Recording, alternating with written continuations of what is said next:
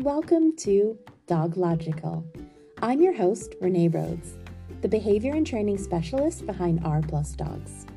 Here at Dog Logical, I hope to make sense of your dog's behavior and give you insight that gives you the best relationship possible. If you'd like to know more about me or you're looking for your next dog professional to work with, you can find me at rplusdogs.com. And with that, let's get into the podcast.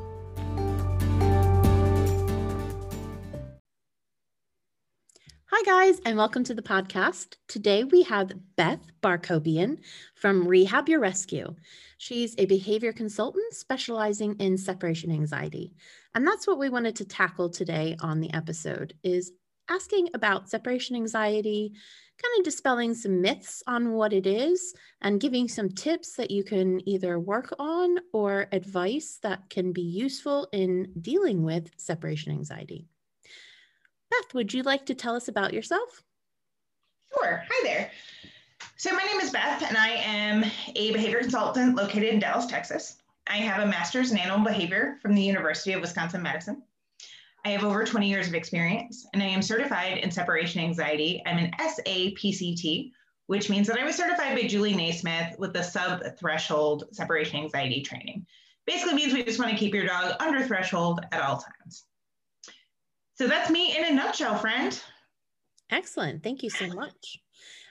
So we'll start off kind of, with your history, because I think, you've mentioned something about having a dog who has experienced separation anxiety previously. Do you want to tell us a little bit about that? I do, yeah. So when I met my husband about 8 years ago, we had a dog with separation anxiety that we really struggled with. And so we had her on meds. We used the Patricia McConnell method, but we didn't really seem to get anywhere. So we ended up doing a lot of meds and some counter conditioning and desensitization, but it didn't really work. Like, it worked okay, and we could never get her off meds. Then fast forward to May of this year, we got a 10-year-old English setter from our English setter rescue, and I talked to the foster, and, of course, being a behavior consultant, I went through the history as in depth as I could. Does she have any issues? Does she like little dogs? Because we have 3 little dogs. Are there any issues with her? And every answer was no, she's great. So my husband drove to Memphis to pick her up, about a 12-hour round trip drive. We get her home. She promptly pins our tiny little Texas Terrier underneath the dining room table. And I was like, oh, good. So this is great. This is going to go swimmingly. So thankfully we got that righted pretty quickly, and now they're best friends. But fast forward to 3 days, we went to leave to go to a session, and we have cameras in our house because I'm a psycho dog mom and I like to watch my dogs and make sure they're all okay. I flip on the camera and she is panicking. She is pacing back and forth between the 2 windows in our foyer. She's barking, she's drooling. She has this just panicked look on her face. And we were about 5 blocks from the house. And I said to my husband, we got to turn around and go back. And he was like, no, she'll settle. And I'm like, no, let's turn. And as I said, turn around, she went through our side light on our door, glass window next to our door.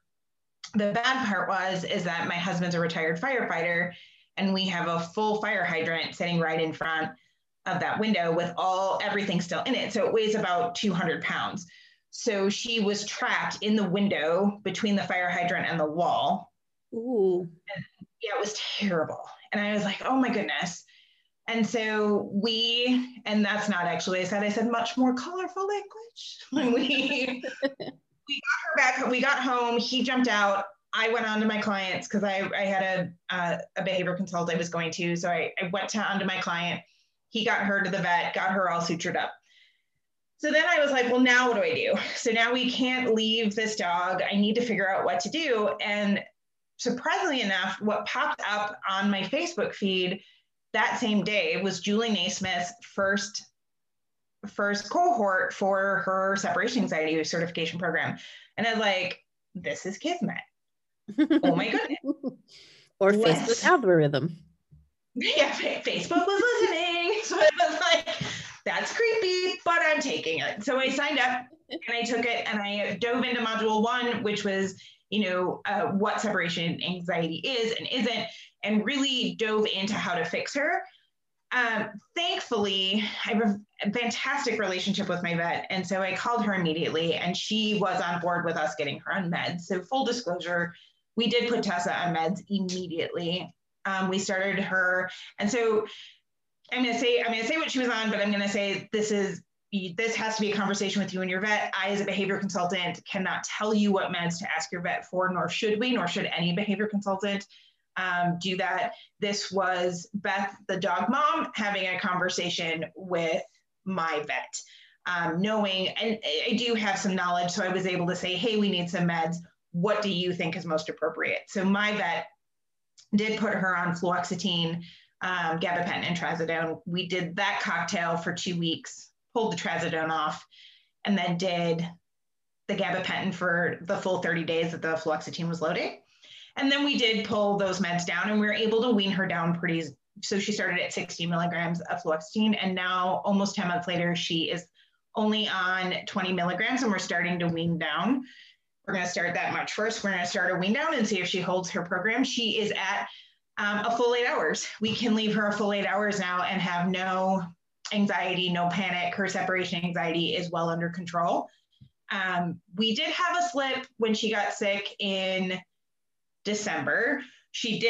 Some of her panic related behaviors came back and her separation related behaviors came back. So we did have to up her meds a little bit for a couple of weeks, but then we were able to start, and we started the program back over. But Julie's program has been an absolute lifesaver for us and really showed me how to put separation anxiety programs into action. And so not only am I successful with my clients, I've been successful with my own dog, which I think really gives clients hope when they talk to me, is I can say, I understand what you're going through. It sucks, especially when you can't leave. That's the worst part, right? Yeah. It's also a really great poster child for the work that you do. Is I think sometimes if you can say, hey, this is something that I've experienced with my own dog, I feel your pain. And also, there is light at the end of the tunnel.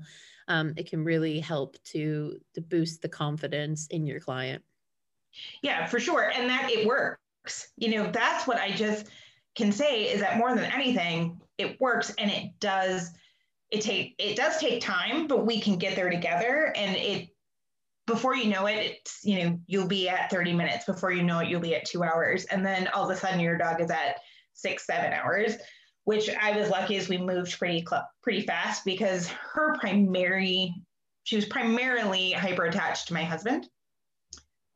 So that we had to tackle first. And it's interesting as well, you've mentioned the time frame, because we won't delve too much into medication on this, but the time frame is always important to mention, because I think when people think about medication, sometimes they think about it as either something to kind of just get over the hump, maybe with like a situational med, or if we are going to be on medication, it is going to be something which is going to be like, I generally say about 6 months plus, so that you're at 10 months now, and you've kind of mixed that, what she was on, up, as well as the dosage. Yeah, and it took us, so we got to 4 hours pretty fast. I will say that, like, we got to 4 hours in 3 months. So, and then we did stall a little bit. So I like to liken separation anxiety training to weight loss, is that with most dogs, especially once we get on meds, I'll be honest that most of my cases are on meds. And either we're through a vet behaviorist or we're through a good general practitioner that knows a lot about behavior meds. Most of the time, most of my clients can make pretty swift progress in getting to 30 minutes, in a month or two, depending on the case of the dog and depending on how hard we're working. For me, we had to suspend all absences, which was tricky. My husband's a firefighter paramedic, works 3 12-hour. He's no longer a non-duty firefighter. He works as a paramedic. So he works 3 12-hour shifts a week. And those 3 12-hour shifts, if they didn't fall on a Sunday or Monday, which are my quote unquote days off, but as an entrepreneur, you know, most of us don't take days off. Yeah. Those are myths. So we had to suspend absences too. So it, you know, everybody was like, oh, it had to be so easy for you because you're a professional. I'm like, no, because when you are a professional working on your own dog, you forget your own, you know, your own knowledge, and you're like, I don't know what to do. So I leaned on Julie, I leaned on the separation anxiety group. And some of my, you know, my colleagues that were in separation anxiety, I was like, now what do we do? She's doing this weird thing. So, you know, even as a professional being a pet mom, it's 2 very separate things when our dogs have behavior issues. Oh, totally. I used to be a vet tech, and I could not, if dogs came in, like if my own dog came in and needed something, it was really, really difficult for me. I remember when my beagle came in to get spayed, and I was having like a breakdown because I couldn't put in a catheter. And I was just like, somebody else do it. Like, just do it. Like, I can't. I went into the surgery because I'm a little bit of a control freak. So I was like, have to be in there. I have to know what's going on. But as far as anything else was just too much for me to do. Don't look at me, like, no. Yeah, no, I get that completely. My husband did too. One of our dogs had an event once and collapsed, and he didn't know what to do. And I'm like, resuscitate her. And he's like, ah! It was quite the moment.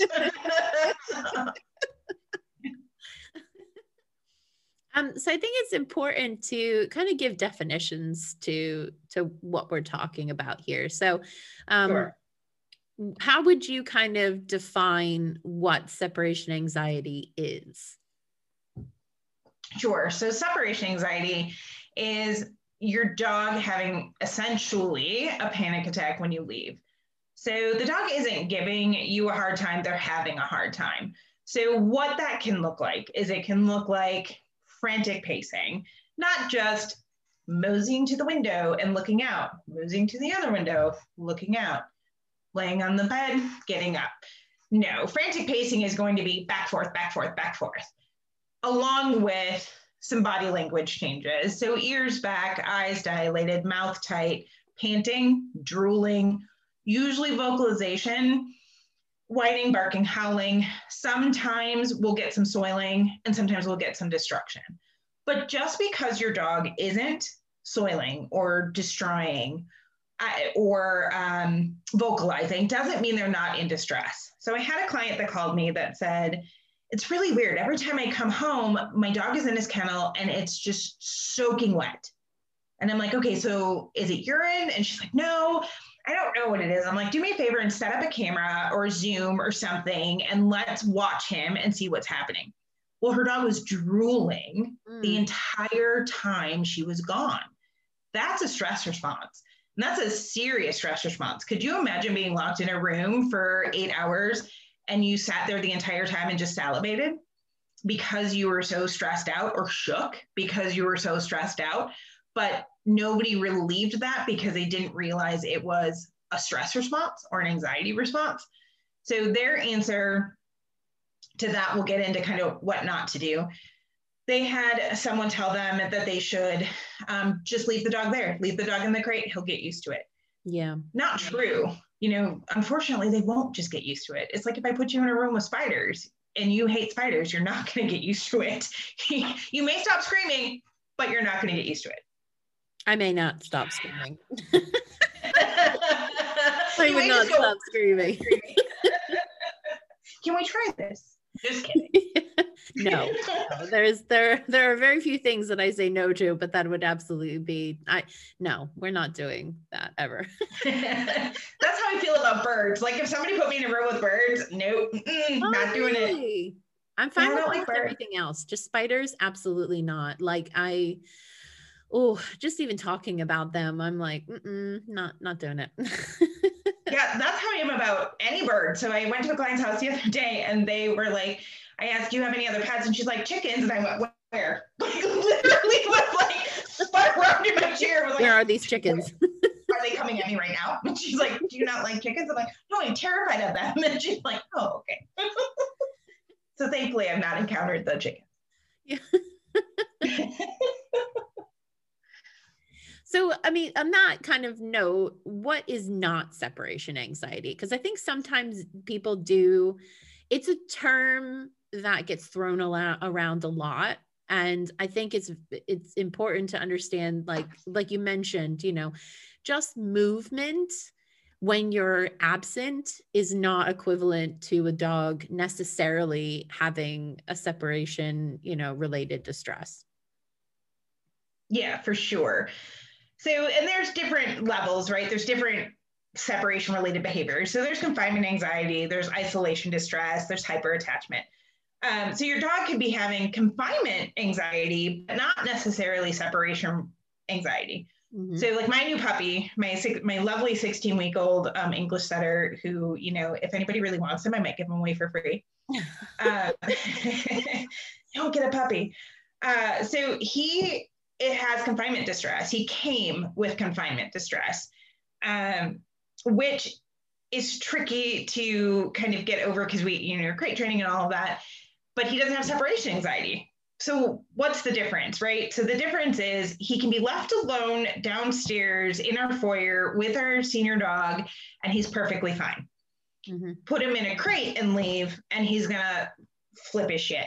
He is just going to scream, bark, howl, and he's actually not gonna, he's gonna just scream. And he's gonna look like he is in distress. His ears are gonna be back, his eyes are gonna be wide, the whites of his eyes are gonna turn red, he's gonna drool, he's gonna hyperventilate.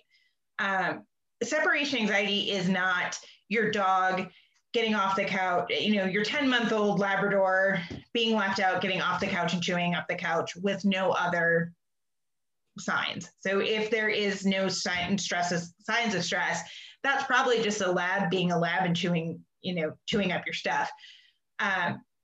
If your dog gets up and walks to the door and looks out, that's not a separation related behavior.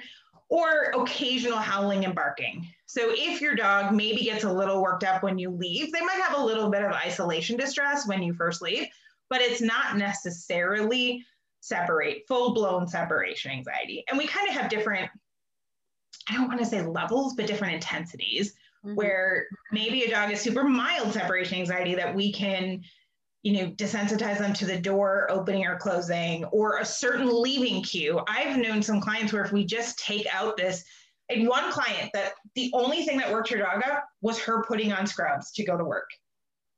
Yeah. And as soon as I took that out, the dog was fine. So that in itself, not true separation anxiety, that leaving cue just made the dog anxious. And so we took that leaving cue out and the dog was fine. And we never had to do desensitization to the door, never had to do any of that stuff. The dog just, as soon as she took those scrubs out and changed at work, he was fine. So it's those kind of things where you have to see what is really happening here. Is it anxiety, or is it just a little bit of distress because something's happening, and maybe because we haven't done enough leaving in this pandemic? Yeah, completely. I mean, I had a little bit of that with Nero. Your husband leaving? Yeah. Your boyfriend leaving, you have a little bit of separation anxiety when he tries to leave, go somewhere. No, he whenever I would put on my kind of top, so my logo branded top, sometimes he would trigger to that and think like, mm-hmm. Because that was the only time I would wear that to go out of the house meant that I was going to be out for a significant amount of time. Mm-hmm. And sometimes with him, sometimes not with him. So what I started doing was just, which, the pandemic helped with that as well, is just wearing it around the house. And then no longer was it a trigger for him. And he then stopped. So even stuff like that, where I was like, how do you, because I wear a lot of black. So how do you know that that's, my top? But I mean, breaking it down, there are probably other factors as well. But that was something that it just kind of happened one day that I noticed that this was something that he was getting a little bit, I wouldn't even say anxious. I think anxious is too harsh of the term, but he was just a little bit more mobile, a little bit more aware, like his kind of mannerisms and behavior changed when I was wearing it. But yeah, that's interesting. How did you go about kind of picking that out from everything else?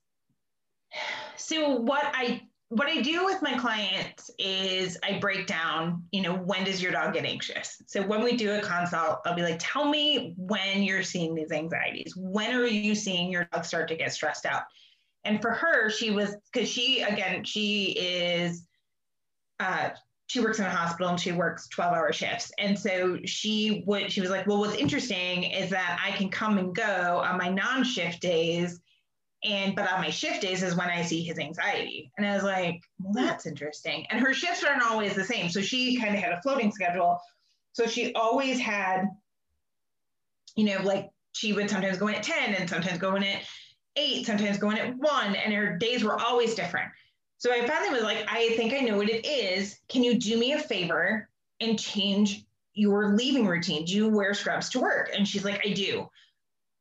Tomorrow morning, when you get up, put your scrubs on and tell me what happens, even though it's not a shift day. And that's what she got up. She showered, put her scrubs on, and the dog smooth panicked. And so I was like, okay, great. I bet this is what it is. Let's try it tomorrow. When you get up to go to work, don't put your scrubs on, take him to work with you, or put him in your bag or whatever. Put him in your bag the night before so he doesn't even see you touch them. Mm-hmm. And the next day she got up, she took a shower, she left the house, and the dog was fine. And I was like, okay, let's try this again. And so we tried it again, leaving. We did it for a couple of weeks and the dog was fine. And then I'm like, put your scrubs on again. And she put her scrubs on and the dog panicked. And I was like, so the dog knows that scrubs predict leaving, but he's really okay with you leaving. We just need to take these scrubs out because that for some reason is causing him a panic, just like your work shirt. And my treat pouch, for my dogs, it's my treat pouch. Although they don't get anxious, they get all worked up when I go to the refrigerator and grab out my treats in my treat pouch. So they're like, oh, where are you going? What are you doing? Where are you going? And so it's, they're like, let's go on. Or my old dog that we lost in September, who is my working dog, as soon as I go to the refrigerator and get my cooler, she'd be like, let's go, come on, we're going. It's funny how they pick up all of our leaving cues. And sometimes that turns into a stressor for them instead of just like, oh, mom and dad are leaving and I can nap now. Yeah. I got a camera when we first got Lycan because I was concerned he had someone at home all of the time with him. And I thought, oh, maybe he's going to have some issues adjusting to because at the time I was working out a lot and like Scott would my boyfriend would pop back in and things like that. And so would I. So I got a camera for that. And I like to joke that I paid 30 pounds to watch my dogs sleep. Which is very reassuring because it was one of those, I got one of the good ones that would move or would alert you when there was movement, and it was night vision. So it had all the, kind of bells and whistles. And the only time it would alert me, and it would take a little video of when that alert happened. So I'd watch it back and it literally was just a montage of Nero or Lycan getting up, stretching and moving, and then going back to sleep. Yeah, same.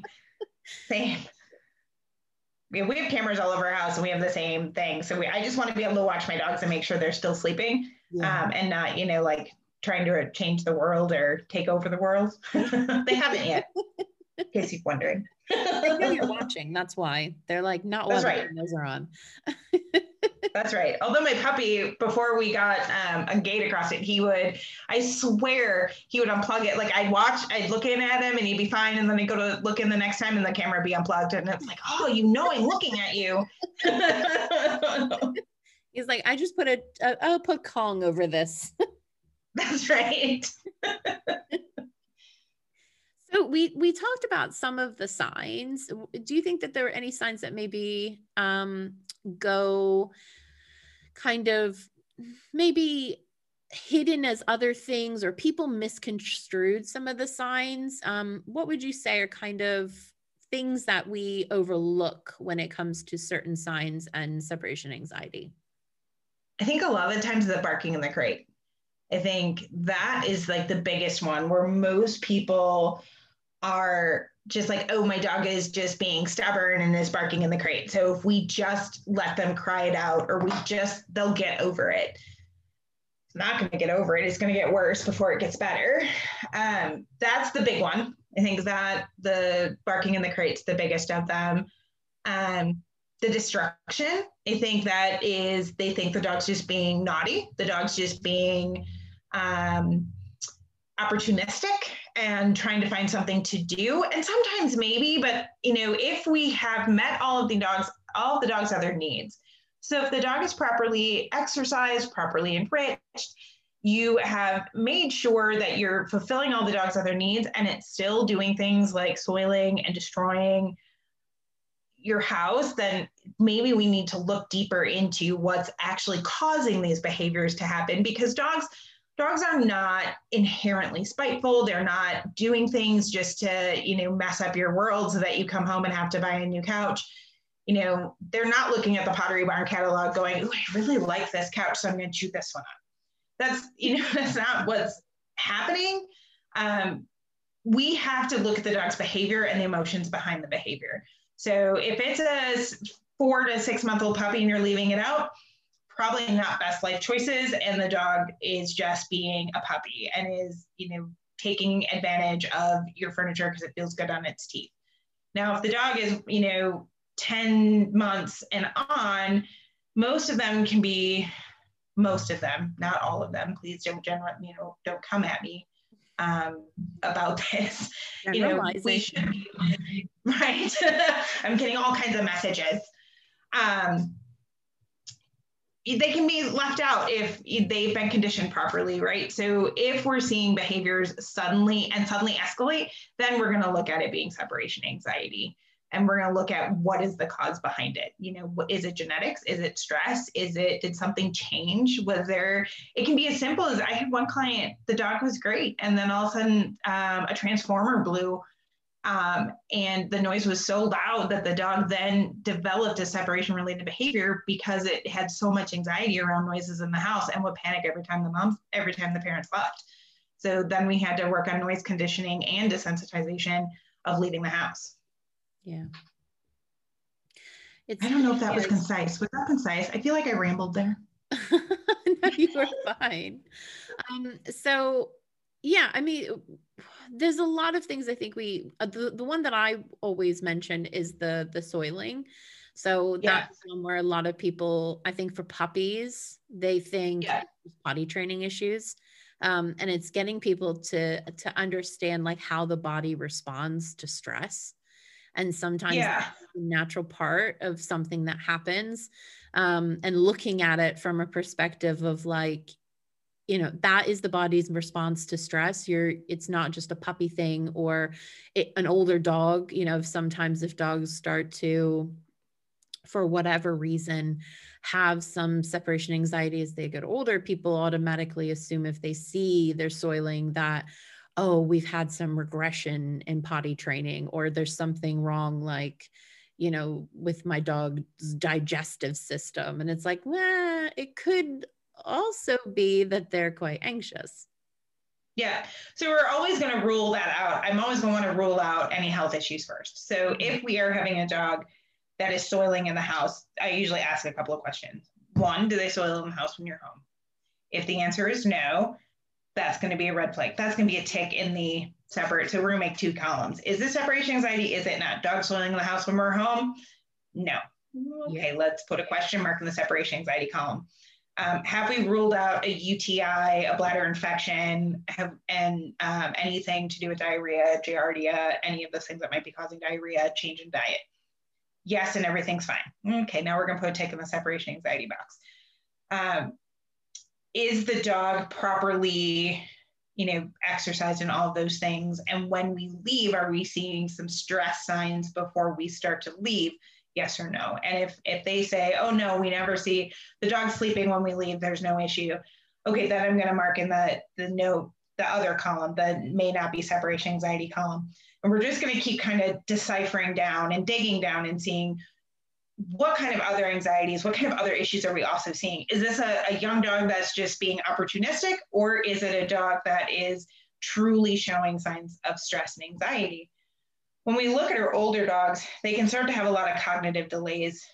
So the first thing I did with Tessa, because she's 10, she'll be 12. She's actually 11. She'll be 12 this year. We got her when she was 10. So the first thing I did with Tessa, because of her age, is I did rule all of those things out. And like, is she just, and I gave her enough time to settle in. I did start her on some trazodone right away because I wanted to make sure we were taking down her anxiety. But she wasn't just showing, and she wouldn't show any of those signs when we were home. So like at 7:00 at night, she wasn't sundowning. She wasn't running around pacing, disoriented, showing a ton of anxiety, banging into walls, not being able to, not being able to function at night, which are my other setter, Duchess, would do. My other setter, Duchess, had sundowners. And so we knew her cognitive delays well. We knew what cognitive delays look like in a setter. So we ruled that out first. And we're like, okay, so it's not a cognitive delay because she's not doing anything at night and she's fine. And the only time we see this stress is when my husband and I get up to leave, primarily my husband. So we have to look at the whole picture of the dog and not just like, well, when I leave, my dog's being bad and it pees on the floor because it's mad that I left. Well, it's not mad that you left. It's panicking. And imagine if you felt that way. So I like to liken it also to kind of a bad relationship. So think about if you've been in a relationship with someone, partner, parents, siblings that you don't really get along with, and you know they're coming home, what that anxiety feels like. That's what your dog feels like when they're leaving. They feel that sense of dread and panic of like, oh my God, now what? How am I going to handle this? And how they're coping with it is by urinating, defecating, barking, howling. They're trying to self-soothe, and that's how they're trying to do it. Yeah, that's a really great analogy as well, because the panic is equivalent, I think, to that, analogy that you've kind of given, that sheer kind of survival mode that the dog is in when they don't really know what's going on. And a lot of people think like, oh, the dog knows I'm just going to be right back, or I always come back, the kind of like jokes that we sometimes make. And it's like, but the dog doesn't. Right. Because they don't have a concept of time. And and even though people will be like, oh, they do because they know that food is at this time. No, they know our routines. Mm-hmm. They don't actually, and they know the cycle changes of the sun, really. So they know when the sun sets and the sunset, or sunsets and sunsets.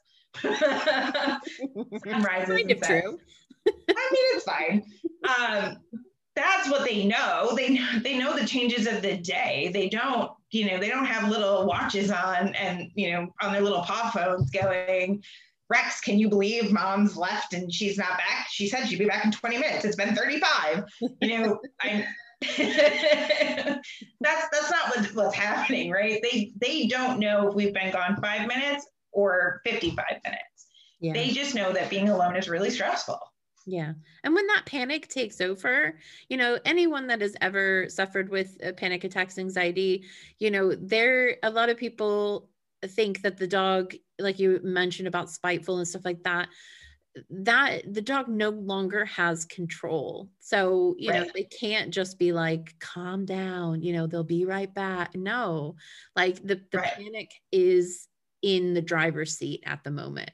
And that's all the dog can experience. 100%. Think about yourself if you've ever had a panic episode and you've ever been triggered.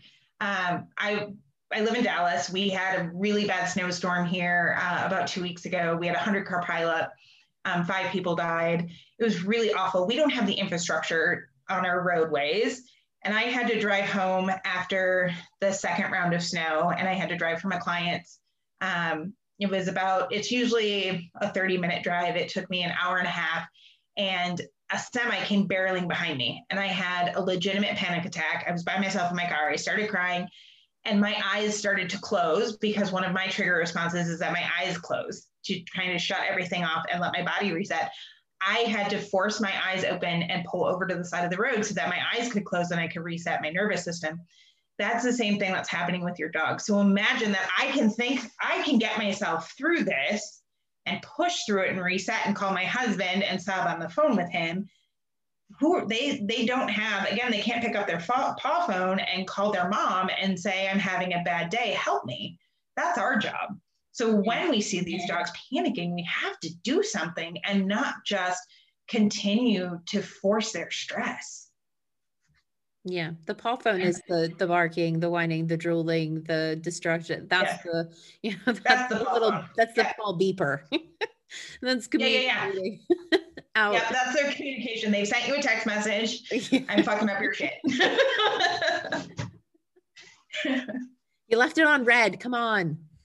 I know. Come on, come home. I need you to come home.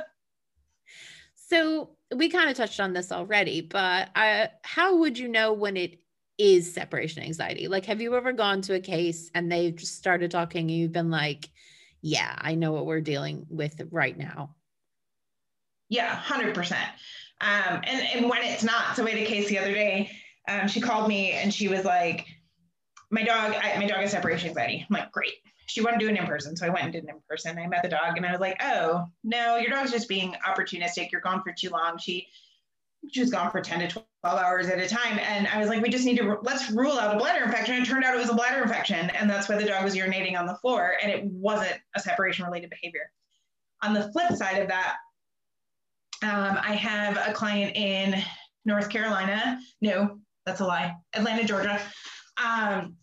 Rosie, she is a setter. She just turned a year old. And they were like, we're not sure it's separation anxiety. We think she's just has generalized anxiety. And she does. She has both. She got it all. Lucky yeah, lucky parents. But they had done their homework first, and they had already suspended absences by the time they got to me. But she was so bad they couldn't even walk to the door. So when I do an assessment, and what my assessment looks like, and I always tell my clients, you're gonna feel really silly because I'm gonna have you do things like stand up, sit down. Stand up, sit down 5 times. And then I'm gonna have you walk halfway to your door 5 times. And then I'm gonna have you walk to the door, touch the handle. They couldn't even walk halfway to the door before Rosie started showing stress signs. She was like, oh no, where are you going? This is not okay. And she's, her ears went back, her mouth went tight. She started panting. Her eyes got super dilated and she got scleria really fast, the reddening of the eyes. And I was like, whoo, guys. And I stopped right there and I'm like, we're not even going to do the 5-minute assessment because I don't need to. We need to start on just desensitizing the door, doing the door as a bore. Because doors are weird. People come and go from them and they don't know why. Like, why do you disappear behind that door? That's weird. Come back. And then you come back through it. So dogs don't understand what doors are. So we need to work on showing them that doors are okay and that we always come back through them. Yeah. So I wanted to kind of address some of the myths around separation anxiety because we have quite a lot. Sure. And just getting your kind of take on them and where we sit with them, because a lot of stuff changes, right? Like with dog training, some of the stuff that we were even doing maybe even a year ago, we've moved on. So we've progressed and we've grown from it. And I think sometimes these things in dog training and dog behavior, they linger for a while. Yes. And some of these memes, I know you've probably heard them hundreds of times. I've heard them hundreds of times. It's just, it's good to have like a clear set of information around them.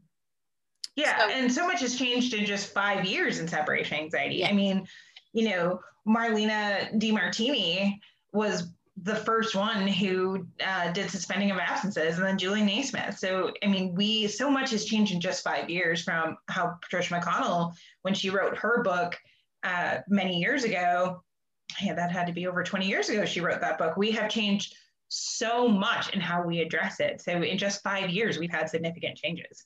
Yeah, no, absolutely. So the first one I'm going to ask you is second pet. So a lot of people feel like if their dog has, or they believe that their dog potentially has separation anxiety, they feel like getting a second dog, most likely, is going to be curative for that. What are your thoughts on that one? No. I always say this: if you want a second dog, great, get a second dog, but do not get a second dog because you think it's going to cure your dog's separation anxiety, because it's not going to. The dog does not need another dog there. It needs another human. Now we can, and this is probably a conversation for another day. Now dogs can get hyper attached to their dog friends, and we can have issues with separation anxiety from their dog friends. But that's a separate topic that will take a lot of time to delve into. But as a cure for separation anxiety, no. And we can also, dogs can mimic other dogs' behavior. So you can also start to see your second dog now have separation anxiety. Or if you're getting a rescue dog, you don't know what you're getting. Like with Tess, I had no idea I was getting a dog with separation anxiety. And then what would happen if I'd be like, oh, I'm just going to go get another one to help her. And then that dog has separation anxiety. And then I get another dog to help that one. And that one has separation anxiety. So if you are prepared for the expenses of a second dog, the emotional responsibility of a second dog, or third dog or fifth dog or whatever, because I have 5 and my husband says 6 is our limit. So somebody send me a dog. Just kidding. So if you're ready for a second dog or an additional dog, and that's really something you want to do anyways, then okay. But be prepared that the stress of your dog's separation anxiety may affect your other dogs as well. Yeah, I think that is the takeaway point from that one, is that behavior may transfer. And then not only do you have one dog with separation anxiety, but hello, here's your, prize. You also have now 2 dogs with separation anxiety, and potentially, 2 various forms and 2 kind of approaches, and double the work. Yep, absolutely. Okay, so that's an on that second pet. Yep. That's my impromptu sound. I like it. So, crate, kennel, safe space, or open space? So that depends on the individual dog, but most of the time what I'm going to do is I'm going to take a dog out of their crate and I'm going to leave them in an open space. So safe spaces, kennels, they can cause confinement anxiety, which is if we're seeing separation confinement anxiety in a crate, we need to pull them out. So if your dog's in a crate and having major issues, we're going to pull that dog out of the crate and we're going to start desensitizing. I usually say wherever your dog does best at home is the best place to leave him. So for Tess, leaving her downstairs in our foyer with our other dogs was the best place for her. If we tried to leave her gated, so we live in a townhome in downtown Dallas that is 3 stories. And so we're 1 story up to our main living area, and we have a gate up there just to keep them on one level during the day.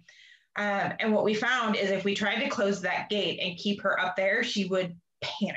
Like she would just, even once when we tried to do doors of bore with that gate, we couldn't. She was like, that was too hard for her. So when we took that gate down and let her come down to the lower floor and desensitized the front door and the garage door, she did 100% better and was like, oh, okay, I can manage you guys walking out that door, but I cannot manage you guys leaving me up on this floor because it feels too tough for me. So we really have to find the space that works best for your dog. So if your dog does great in your bedroom and with his open crate, great, then we can leave him in there and that's where he can hang out. But we kind of have to let the dog choose what the best place is for him and just make sure it's safe and there's nothing for him to get into, that he can't open drawers, that he can't open, trash cans and redecorate. So as long as we have somewhere where but the goal is we're never going to leave them more than what they're okay for. So if he's not okay for 5 seconds, we're only going to leave for 4, and then we're going to build up from there. So we never want to push the dog to be past its threshold while we're doing this work. So we want to suspend absences first. Yeah.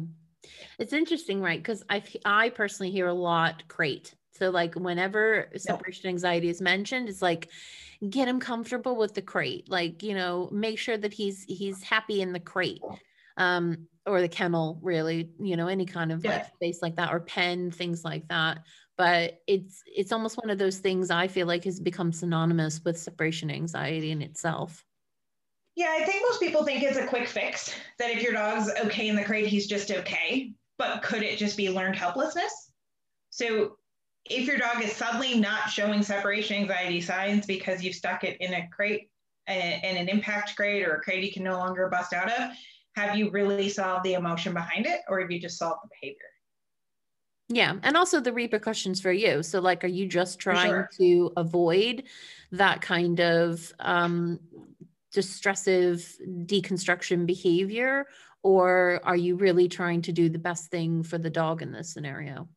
For sure. That if we just put a dog in an impact crate, a crate that they can't bust out of, we're just managing the behavior, and we're making the dog's emotions not part of it. And we're teaching them learned helplessness, and that humans are not to be trusted. Yeah, no, I absolutely agree. So this one we've already kind of we've given it away. Oh no. Oh darn. Unfixable. So some people say, oh, if your dog has separation anxiety, they're always going to have separation anxiety. It's something you're always going to have to deal with. So, just manage it. What would you say about that one? Maybe, but not always. I mean, there's always that one or two cases where the dog is really too far gone, and that, too much has already emotionally transpired with this dog. So I know I had one client. So we've been doing separation anxiety cases for about 8 months now. And I had one client that we've worked together for a solid 8 months, and we finally called it a draw. We got to 2 hours, and that's as far as we could get. Because unfortunately, the dog had a really bad history of going to a trainer who put the dog in the crate, and every time the dog vocalized, they shocked the dog. So the dog had now a really bad connotation with crates, was terrified of people leaving, was terrified of people being out of their space. It was a mess. And undoing that, we're continuing to work, but I think at this point they're taking a break, which is great. And sometimes behavior-related, behavior modification programs are tough, and they're tough on you, they're tough on your dog, they're tough on me, they're tough on all of us. They take a lot of emotion from the whole team, and especially separation anxiety can be very isolating and frustrating. And they're taking a break, and they're managing for right now. The dog is on meds, and the dog's pretty stable. So in that case, we may not get past 2 hours, but in most separation anxiety cases, we are going to get the dog comfortable with absences. And most separation anxiety cases are pretty mild to moderate, where we're going to get, a dog that's doing some whining, some barking, some panicking, some drooling in the crate. The number of my cases where a dog has gone through a window or a dog has destroyed impact crates are minimal right now. I mean, granted, my lot is pretty small right now. My pool is pretty small still, but even, looking at Julie Naismith's pool, it's been very successful. So I think if we just keep working forward and moving forward, most cases are pretty fixable, and we're going to get the dogs comfortable with being left alone. Yeah, I'm so glad that you mentioned about, the kind of the ripple effect. Like we're focusing on the dog and the way that the dog is emotionally responding to this, but also the impact that it has on everyone else, because it's even, not outside of separation anxiety, when you mentioned about behavior modification, and that encompasses so many different things. Mm-hmm. There is such a, oftentimes, I don't want to say always, but there is oftentimes a very heavy emotional burden for everyone involved. 100%. And I often give my pet parents permission to take a week off. When Rosie got to an hour and then she regressed back, I on Zoom with her mom and dad, her mom was pretty upset, and her mom was pretty devastated that we had this big setback. And I, one of the things I said to her is, okay, let's take a break. Let's take a deep breath. Let's reset. Let's give Rosie a week off. More than anything, let's give you a week off. And what I want you to do is I want you to take your dog, and I want you to do something really fun with her that you enjoy doing with her, instead of just training with her all the time. Go do what you love to do with Rosie. And when you do that, you're going to reset your mindset about her, and you're going to feel better about her, and we're going to be able to go back to work. So just 1% better every day is all I want. And I just want you to focus on the dog in front of you, not the dog that you wish you had, because that's when we're going to go down this deep, dark hole of, am I ever going to be able to fix Rosie? Am I ever going to be able to go out to dinner with my husband? Yes, but sometimes we have to take a break. And so that helps. I always tell my pet parents, if you're feeling so frustrated and dejected and you just can't imagine doing a training session, don't. Take a break. Absolutely. I agree 100% with that. That's also something that I advise a lot of my clients, because how we feel is so important in the process, and if we're having those days where we're really struggling, that's going to impact our training. That's going to impact, the session with the dog, our ability to kind of push forward, our ability in the training session to be present and, make that, because it's our change too. We have to change our behavior. Yeah.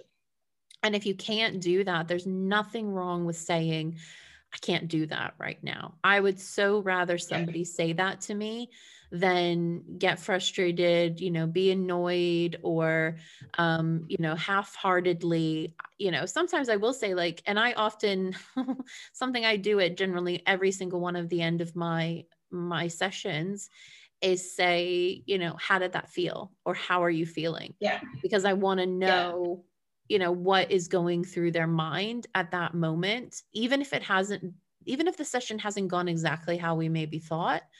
I want to know that too, because I want to be able to say to them, hey, look, maybe that didn't go according to plan, but let's take a moment and look at all of the positive things that happened, and let's focus on that for now.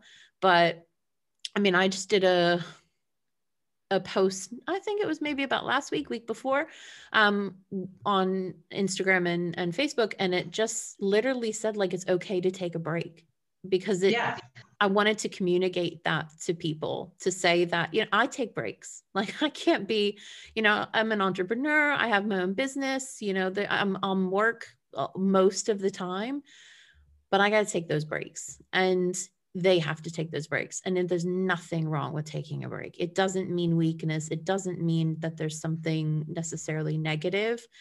You just need a reset. Yeah, 100%. So unfixable, we're going to say that is largely incorrect, but we have those outliers every once in a while. Yeah. So daycare, how do you feel about utilizing daycare as a means to combat separation anxiety? For the right dog, it absolutely works. So if your dog is a social dog, doesn't have any other behavior issues, because usually with separation anxiety, we also have some comorbidities. So we have some other issues going on, usually some reactivity, some generalized anxiety. So if your dog is social and your dog loves daycare, go for it. Do it. Love it. Cool. Right. This one. So, oh boy. It comes that with chuckle beforehand. Yeah. Don't comfort the dog. So when your dog is distressed and exhibiting these signs of panic, don't comfort them. Go ahead and tell me about that one. Can I be frank on this one? You can be, as frank and honest as you want. Yeah, that's bullshit. That's an old wives' tale that we shouldn't comfort our dogs. And one that I bought into many years ago at the start of my career. That's for sure I bought into, that reinforcing your dog's fear, or comforting your dog reinforce your dog's fear. Absolutely not. Can you imagine? I did a live about this the other day on Instagram, and it was on the same topic of the driving in the snow in Texas.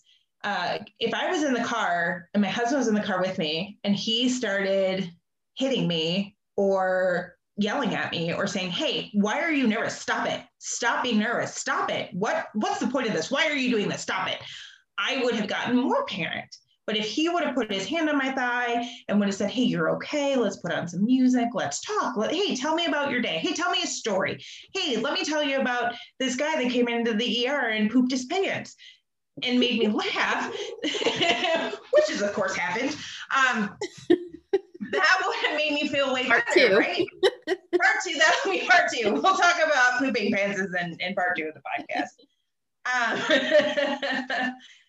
So absolutely comfort your dog. Absolutely help them feel better. And we don't want to tell them that it's okay, because it's not okay. And it's fine that they're panicked, and it's fine that they are having this emotion, and we're going to help them through it. If your kid was having a panic attack, you would comfort them. You'd put their arm around them and tell them, that you were here to support them. So that's what we should be doing to our dogs as well. We should be comforting them and helping them through it. Absolutely. I personally suffer with anxiety, and I have for since my kind of early 20s, and I've done a lot to help that and combat that. But I still occasionally will have like random panic attacks for, and I say random because really I can't think of any sort of necessary trigger, but I had one a few weeks ago. And it was late at night. My boyfriend and I were just kind of talking, and one came on suddenly, and I couldn't speak because I was trying to do my cognitive behavioral therapy. I was trying to get a little bit of control of it. And of course, if you're talking to your partner and you just suddenly stop and sit up and you're not responding when they're asking you things, you're going to be like, you okay? Yeah. What's going on? Yeah. You there? Where'd you go? So then when I composed myself, I got a little bit more control over it. I was able to tell him what was going on. And it was very difficult because I felt very, what's the word? Not sad, but I just felt kind of conscious of the fact that I had very abruptly kind of woken him while, we were kind of in a sleepy state anyway, just conversing. And I was like, oh, it's really late at night. And of course that was making my anxiety worse because I was like, it's really late at night and like he needs to get to sleep. And I'm struggling a bit here. And instead, this is really inconvenient. Yeah. And I feel really vulnerable. Yes. Inconvenient is the word I think I was looking for before. Thank you. But you know what? In that situation, he was amazing and he was very calm. And he actually, he told me some like stories of his childhood and things like that. And I fell asleep at some point. And now, I said in the morning, oh, I'm really sorry that happened. And he was like, what, are you crazy? Like, it's basically it's fine. Like, as long as you were okay. But had he, and I have had this in previous relationships, had he responded differently to that situation, I know for a fact that would not have gone the way that it has. Now that's the first one I've had around him. So that was the first time, and we've been together for about 4 years now, but that's the first panic attack that I've ever had with him. So I know the difference in myself between when these events happen and someone's response to them. Because if you make me feel uncomfortable about the fact that it's happening or try to, I would say reprimand or, to punish that behavior or make me feel any guilt around that, immediately that's not going to come. And I think within about half an hour, maybe I was asleep, and that's just, from panic to sleeping, in half an hour is a pretty good turnaround. But that, absolutely. I mean, to not be comforted, I can't think of anything worse than, sitting next to my dog or someone I care about and just watching or not even pretending to not, know or not be aware because we need to ignore them, right? Not doing that. I cannot understand doing that. Like that takes, and I understand some people do it because they think that that's right in the situation. But I think your gut tells you in those situations, like it feels wrong to do that. Yeah. Or correcting it. or making a big correction when your dog is having a panic attack. And that's, there are unfortunately those professionals that will tell you to correct your dog in a fear state. And unfortunately, that's just not going to work. That we need to change the emotion behind the dog, not the behavior. So when I get a client and they're like, well, I've been to a trainer before and it hasn't worked, or I've been to a trainer and they did X, Y, and Z. And I'll say, well, that's great, because I'm not here to train your dog to do anything. I'm here to change your dog's behavior and emotions. I'm here to address the underlying emotions that are causing this behavior to happen. So we're going to focus on that. We're not going to teach your dog to sit down, stay calm. We're going to teach your dog to be okay being alone, or be okay being next to a dog when they have a bone, whatever they're coming to see me for. But we have to address the emotion, and correcting your dog in that state, it's just going to make it worse. And it's not going to feel good for you. Oh, absolutely. Yeah.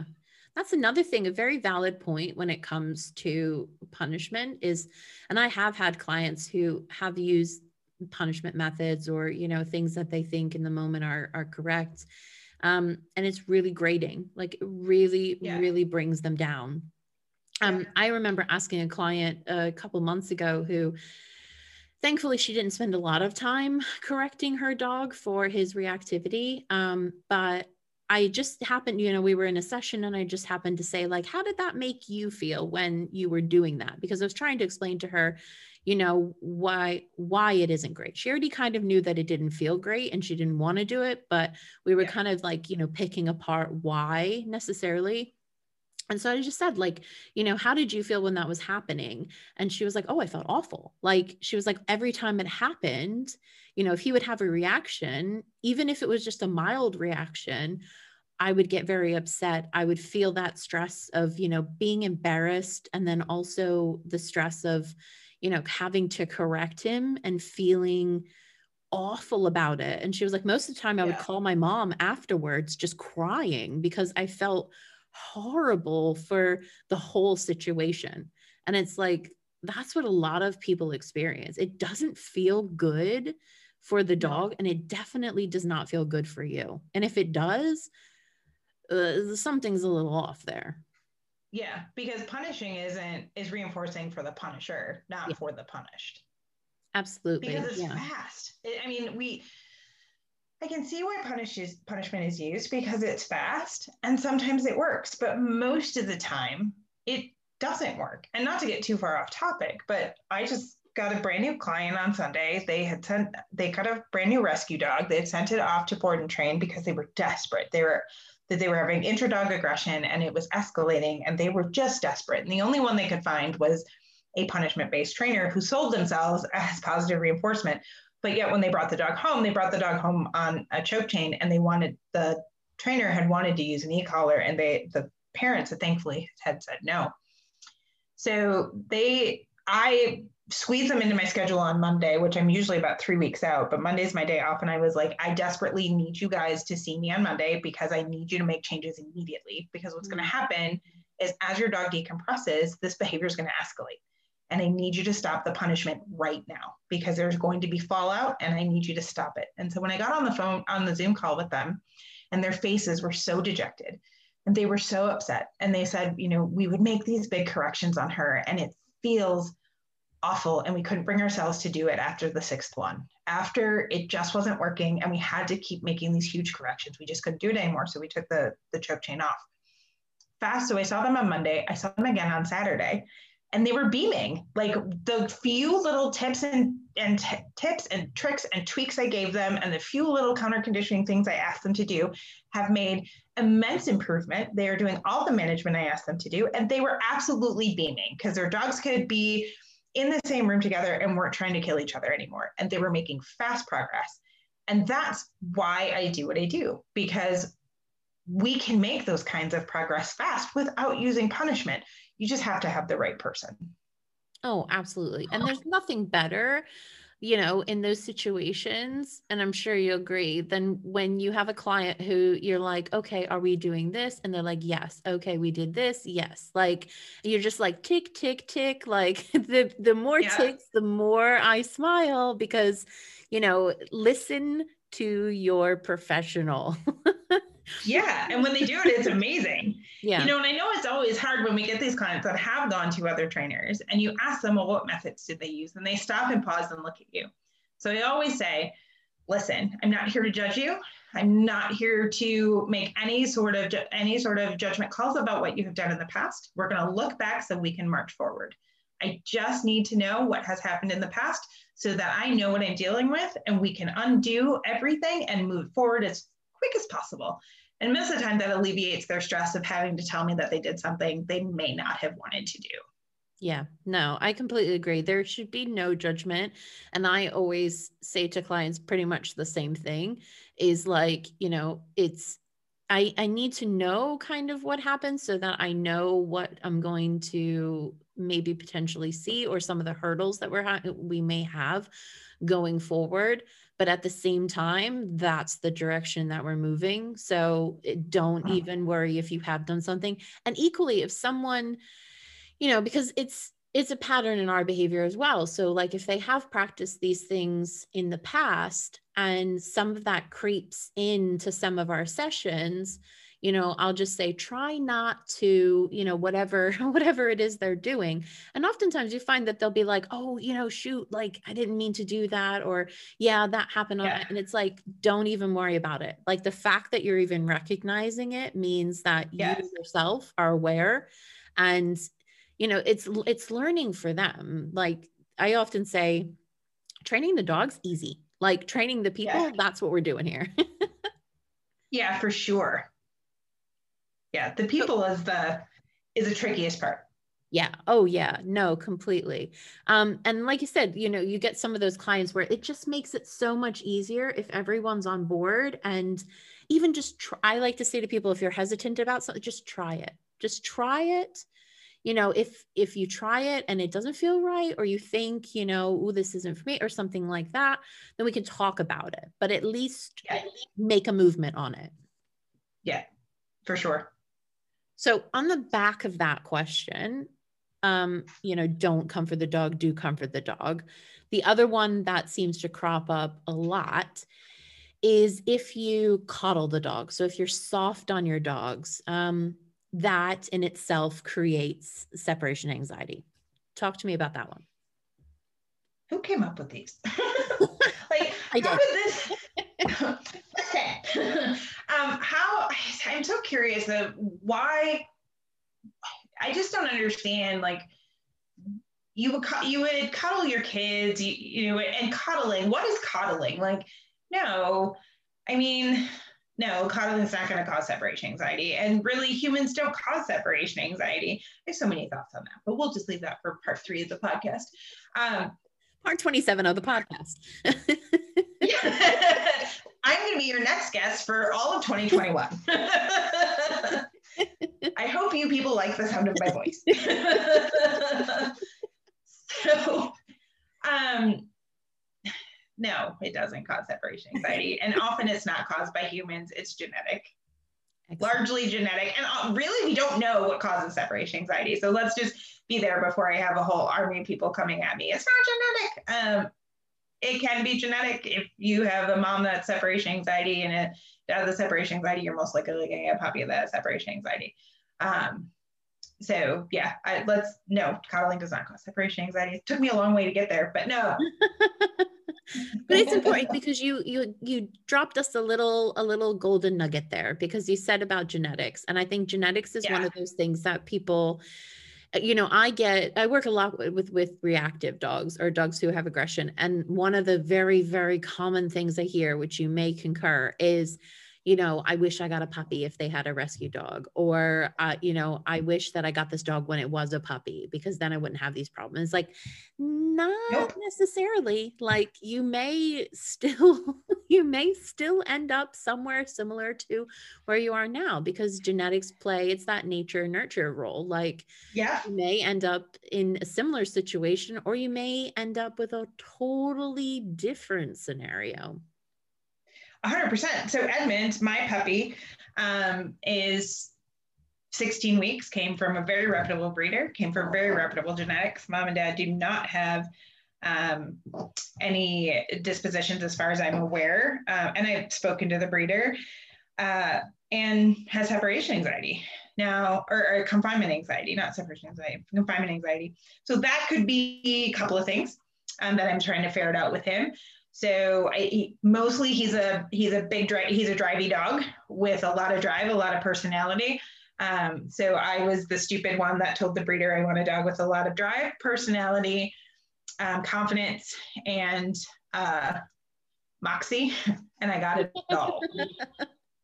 So I'm regretting what I asked for because he is exactly that. So more than anything with him, he just has big feelings about everything in life.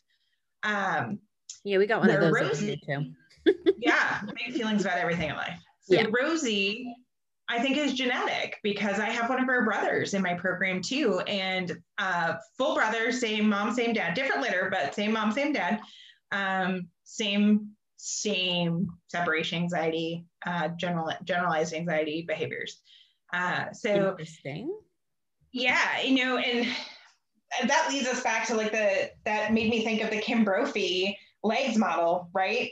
So we have to look at the dog as a whole. We have to look at the learning, the environment, the genetics, and their sense of self. Genetics play a big part in the dog, and if we're meeting those dogs' genetics. So when we talk about Rosie and Edmund, they're field-bred English setters with a ton of bird. Like, they are super birdy dogs.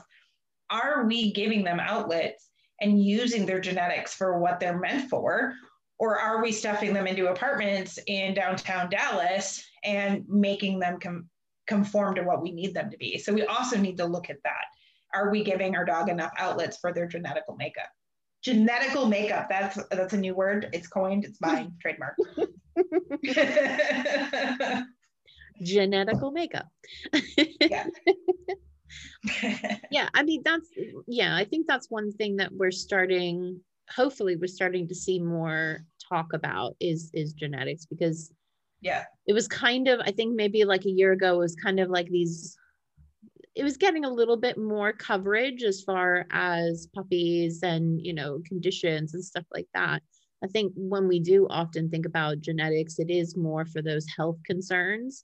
Whereas if we can, and oftentimes when I do an assessments, if we know about the parents, I try to get as much information about the parents, or if they have any contact with the breeders or contact with any of the siblings, just to kind of see, what are we dealing with? Or is anyone else, kind of encountering these same concerns? And a lot of times you'll find, I don't know if you find this, but a lot of times dad is he exists, and we may have seen him or we may not have seen him, but we don't have a really good understanding of the father.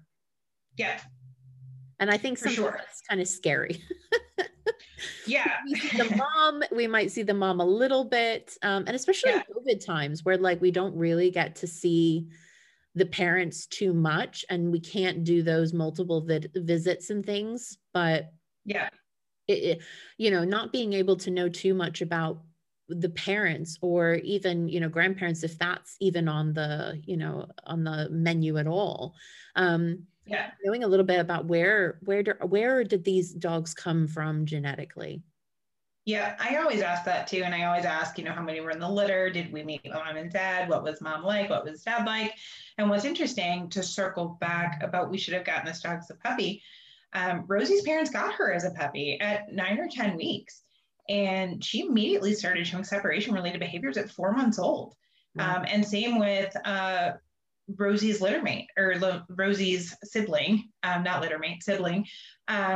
He started showing separation related behaviors early on as well. I think he started showing it at 4 or 5 months old. I'd have to look back at his records, but I think it was either between 4 and 6, we'll say.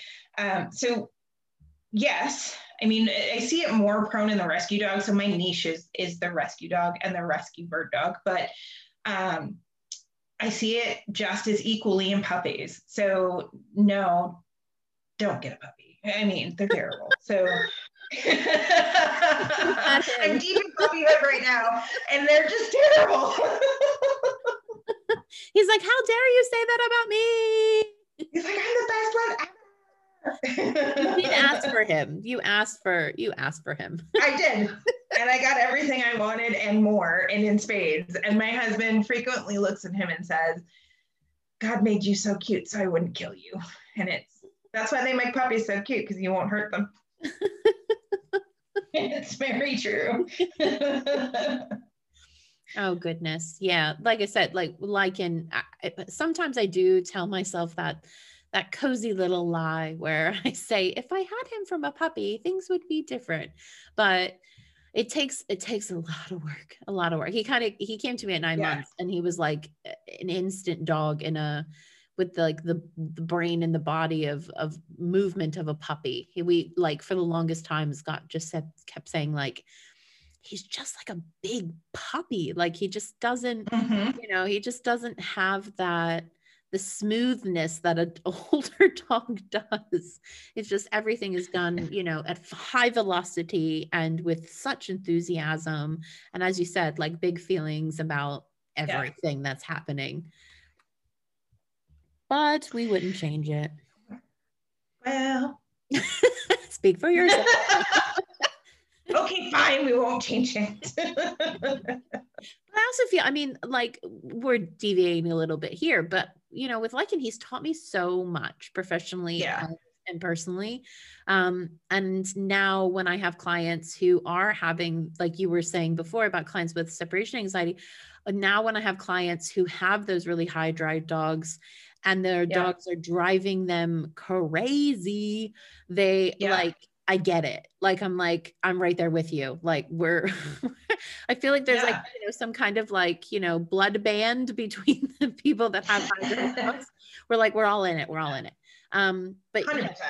It helps. At least it has me to see things from a totally different perspective and to have a wider repertoire of things that I can go to. Yeah, 100%. That, and, raising Edmund has made me more empathetic. It's made me step back and be more empathetic to my clients and watch what's happening a little closer. Not that I wasn't before, but it's opened my eyes and put a new lens on, especially since I haven't raised a puppy in 16 years. My last puppy was my Schmog, who I lost 3 years ago. And he was my very first English setter puppy. And I swore after him that I would never get another one. And then I decided it was just a great idea in a moment of grief after losing Duchess that I should get an English setter puppy. And I thought it was a new breed. I was like, what? I was trying to figure it out for a second, like Schmog. Yeah. His real name was Oswald, but for some reason his name got changed to Schmog. And that's what it stuck. He was Schmog. He was Schmog the dog. And that's it. Yeah, Schmog. I always like interesting names. But yeah, for a brief second, I was like, what is that? What kind of dog is a Schmog? An asshole? That's what kind of dog a Schmog is. Oh, no. He was a tough guy. He taught me a lot. My setters have taught me so much. And that's before I was in setters, I was in Rottweilers. Rottweilers and pit bulls, and then I moved to setters. It's a weird, twisty story. Part 29 of the podcast. My setters have taught me a world of knowledge on how to be compassionate, how to approach a sensitive dog. I mean, it's probably like Malinois, even though they can be so drivey and so tough, they can be just as sensitive. And that's setters. Like, my lady setters are such sensitive kids. And then this hard-headed Edmund, but then there's moments where I see him just show these flashes of panic. And I'm like, okay, you're still pretty sensitive. So I shouldn't be so, and not that I'm hard on him, but I shouldn't expect so much out of you because you're just as sensitive as your setter sisters. They're just a different character. So I've learned every dog that I've ever encountered, whether it be a client dog or my personal dog, I learn so much from them. And I always try to take something away from every dog that I meet and that I'm working with. No, yeah, that's such a great way of looking at it as well, because they do each experience, you know, I often equate it to like, you know, a square peg in a round hole. Like it's just not going to fit for every dog. And I Yeah, think, for and sure. there have been some posts recently that I've seen kind of on social media, which is they're making the rounds again of like train the dog in front of you. And I don't think, well, but I Well, think because let's talk that about gets that, right? lost. They bastardized that to make it work what they want to train the dog in front of you. Yeah. Well, first of all, that's not the quote. The quote is, instead of wishing for that magical dog, work with the one that you have right now, the one right there looking up at you. That's the quote. And it's by Denise Fency, Yeah. who is, you know, positive reinforcement in sport dogs, high drive sport dogs, Belgian Malinois and Tervuurens. She bred Malinois. She has I believe last year she had the #1 ring sport, #1 Schutzhund. I mean, number one dogs in the country without using an aversive. So why is train the dog in front of you mean train the dog in front of you with all the tools? That's not what that saying is. That saying is train the dog there that's looking up at you and address their needs and stop wishing for a different dog. And that's what I talk to Rosie's parents about frequently, because she's like, this isn't the dog I wanted. Like, we literally were on a call one day and she was in tears. And I'm sorry, Rosie's mom, when you listen to this podcast. But she was in tears and she's, this isn't the dog I wanted. And I'm like, I know. So let's focus on the one that's looking up at you, because that's the one we have. Yeah. So let's focus on her. Yeah. I think we all, if we have had, and, you know, kudos to people. I have both. So I have Nero, Right. was so easy. You know, he's so easy. He's just such a beautiful spirited dog. And, you know, he is very sensitive. So the lightest thing, you know, he doesn't like, if I raise my voice, even if I'm joking around, sometimes if I raise my voice, I can just see him kind of like, what's going on? Whereas like, you know, I raise my voice with Lycan and he's like, what's going on? Like he, you know, two totally different kind of sets. And you have to kind of, I think, yes, when we're talking about like, you know, train the dog in front of you and look at the dog that you have, you know, everybody kind of wishes for something that they don't necessarily have, but you do get those dogs who are those kind of, I wouldn't say unicorn dogs, but the dogs that don't require a lot, or they come almost like, you know, ready-made great pet dogs, and they're just clinging on to your every word, and they're very biddable, and, you know, that's great. But then when you have a next dog, and I have had a lot of clients that have had that, where they've had one dog and then the next dog, and it's like, I think it's called last dog syndrome, where you're so fixated to say, but that dog wasn't like this dog, or this isn't what I expected from this dog. And it's like, that happens in lots of relationships. That happens in lots of, like your family. Like, you don't get to pick your family. Do you just, you know, abandon, you know, I didn't want any of you, goodbye. You can divorce your family if you like, you can leave home, but at the end of the day, like, that's still your family, and you've taken on this life, and you need to, you know, commit to taking care of it. And who knows, you may grow to have an amazing bond with that dog. Yeah.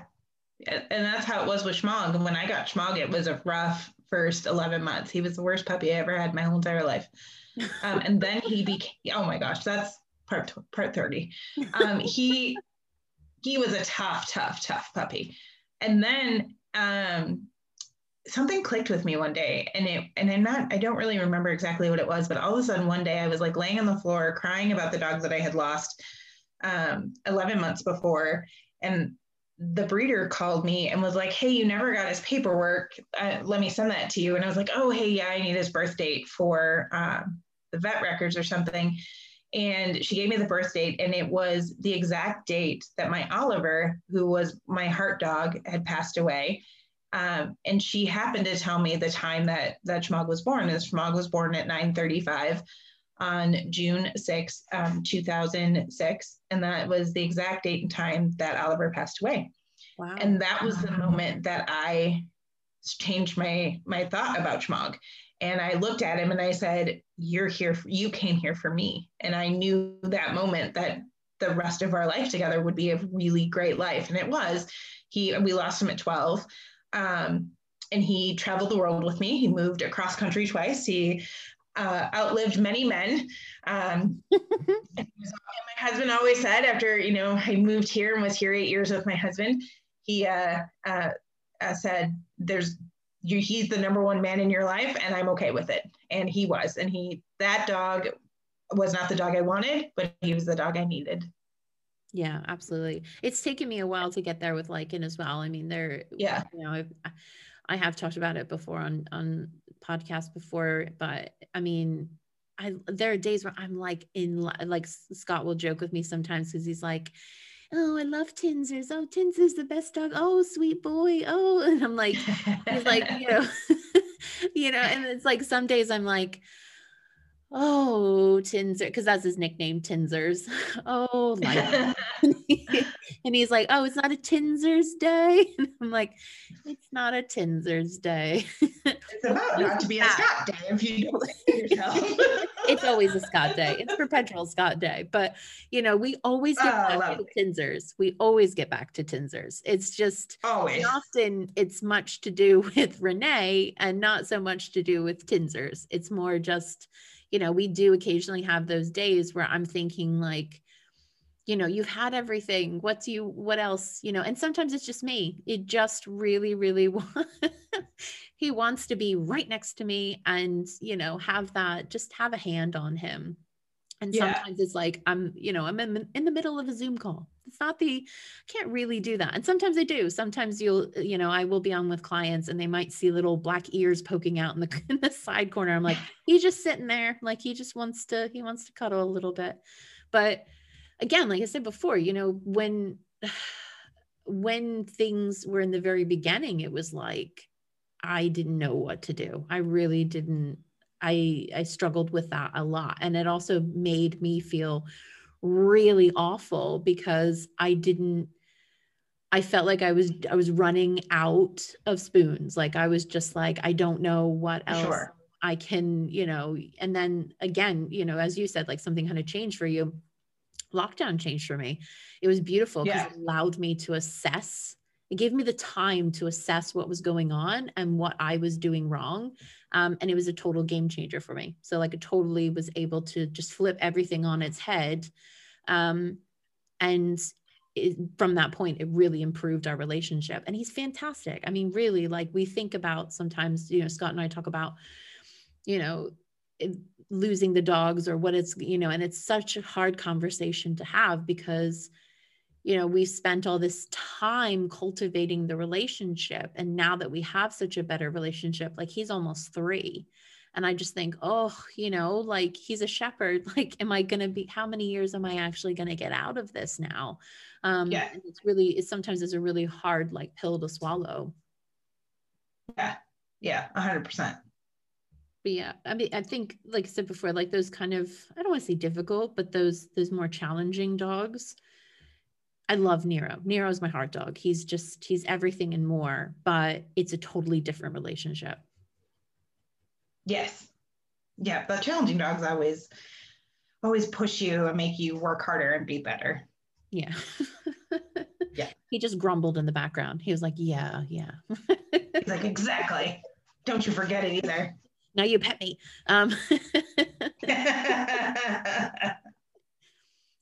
Okay. So the next one, on our kind of myth busting, I love this one.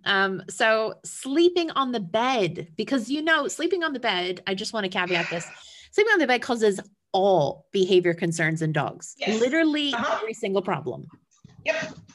Absolutely. It causes separation anxiety. Don't do it. You're wrecking your dog for the rest of their lives. Stop it right now. Myth, absolute myth. 3 out of my 5 sleep on the bed with us. It's only because I hate my setters and they have to sleep on the floor and the littles sleep in the bed. No, it's not true. So my setters prefer not to be in the bed, so they're on the floor and the littles are in the bed with us. But no, furniture, bed, ottoman, wherever they want to be, on your lap, wearing you as a skin shirt, that's absolutely acceptable. Oh, I got horrible memories with that one. That's like the lamb stuff. The lambs are screaming Clarice. And I don't know if you have on your myth following. Do you have it's following a myth? I kind of taught. What was that? Hold on one second. Let me just see. Following you everywhere. Oh no, that was one I was going to include, which was I like the Velcro dogs. Yeah, but that just seems silly. Yes, I mean it's not a predictor in and of itself. So what's funny is of my 5, guess which one doesn't follow me everywhere? The one with separation anxiety. I was like, I'm not prepared for this quiz. You're like, oh my God, I'm not ready. The one with separation anxiety is the only one that doesn't follow me anywhere. I'm pretty sure my Karen Terrier is having a heart attack downstairs, so they didn't let her come up here with me to record this podcast. She follows me absolutely everywhere. It's like she runs in front and makes sure everything's good. But yeah, so it's not a predictor. No, and I agree. Lycan is a Velcro dog. Like he likes to always keep eyes on me. 0 separation anxiety. Like he goes pretty much to sleep straight away. Yeah. He's like, oh, you're leaving? Okay, bye. Okay. So that one is well and truly busted. But you know, the jury is still out on literally all the other behavior problems. So we'll have to tackle those in part 75. Yeah, for sure. Sleeping on the bed causes everything else. I mean, it is, I just don't do it. I think what it should be is you should sleep on the floor and let your dog sleep in the bed and everything will be fine. Oh, you know what? Yes. I think my dogs might agree to that as well. Yeah, I think that's really the best call because then they'll really dominate us. My dogs refuse to sleep. Nero refuses to sleep on the bed. He loves his bed. Like he actually, his nighttime routine is a little, if we don't go to bed on time, he'll go to bed. And then granted about 10 minutes later, I would say on average, he will then bust through the door and come and sit back on his bed, kind of like what are you guys doing? Like, it's bedtime. Like, did I not make myself clear by going to bed? He gets very kind of, in his little routine, but on our bed very rarely now because his bed is just so amazing that he just loves being in his bed. And equally in the morning, getting him out of bed is sometimes a little, I have to I just leave him to it most of the time. But if I need to get him up, it takes some general coaxing. Yeah. My senior setter too. She's like, no, this is my Fluffy and I am not moving. Yeah. So maybe we should start sleeping in their beds, I think, really, to adjust everything accordingly. That's right. We'll show them. That's truly how to get dominance is if you just sleep in their bed. Yeah. I think other people should try that first and let us know how it goes. Yes. My new technique trademarked. So I think this next one, it actually does talk, I guess, a little bit on what you just said about Velcro dogs, but the next one is ignore the dog while you're home and when you come home. So kind of, I suppose, if your dog is following you, that one would kind of, apply. Yeah. Again, where did these things, who started this? So no, I mean, could you imagine walking into your house and your husband's there and he is standing at the door greeting you with a glass of wine or if you don't drink, some sparkling water, and you look at him and you just walk past, he'd be like, what are you doing? No, you should greet your dog absolutely, and you should say hello. And I mean, why do we have dogs if we're not going to interact with them? Yeah. And why would that cause separation anxiety? I mean, let's just think about this for a second. Why does interacting with your dogs cause separation anxiety? No, that's just not logical. I thought that was another quiz and I wasn't prepared. I literally was like, I didn't, of course you did. Come on, this is what you're the expert. That's what they say. Am I the one quiz? No, literally for a second there, just kind of blank. I don't know. You're like, I don't know. Because they're cute. That's why I have them. I just have them. I don't know. I don't know why, Beth. This is too much pressure. Because they're great. Correct answer. They're cute. Yeah, Correct. they're cute and they're great Ding, ding, and they're amazing. Oh, and life is not complete without them. Correct. All right, so this last one, it kind of follows on from the one previously, and that is, do not say goodbye when you're leaving. No, we actually suggest that you do a leaving cue. So for Tess, because she's deaf, it's a wave and a thumbs up. And then when we come home, it's a double-handed wave. So it's a one-handed wave and a thumbs up when we leave, and when we come home, it's a double-handed wave. So yes, they should have leaving cues. Very, very good. Yeah. Yeah, I did a post not too long ago. It wasn't for dogs with separation anxiety. I think people were a little bit confused about that. But what I was kind of, I don't know if you saw that one. That was the fake news one, where it talked about. Oh yeah, I did. I think I shared it because I'm a good friend. Da, da, da. So then that one, yeah, it was talking about. I believe it was talking about saying goodbye. Now I can't remember what I posted myself. But it was, the study wasn't to do with separation anxiety. So it wasn't for dogs that had already, experienced or was experiencing separation anxiety, but it was just talking about, the greetings and stuff. And I mean, I greet my dogs whenever I come home. So if dogs were going to have separation anxiety from this, my dogs would definitely have it, because that is something. And sometimes I do big greetings, like if I'm like, I came home today, I wasn't really, like feeling fantastic today for kind of general, reasons, things that have happened previously in the day. And I, big kind of greeting. Nero generally meets me at the door, and it was, using his pet names and and, really excited to see. And that went on for about a minute, I would say, which is kind of long when you're actively in it. And he was excited, and the tail was wagging, and he hopped a little bit because he doesn't really jump up on me, but he kind of was like, "Hey, Mom, yeah, we're excited about something."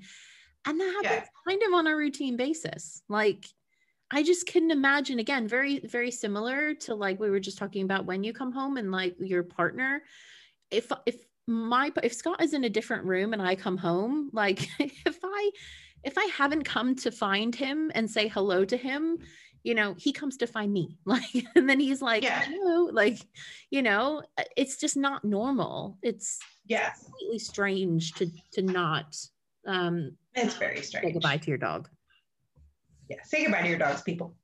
Yeah, please. They need those sweet goodbyes.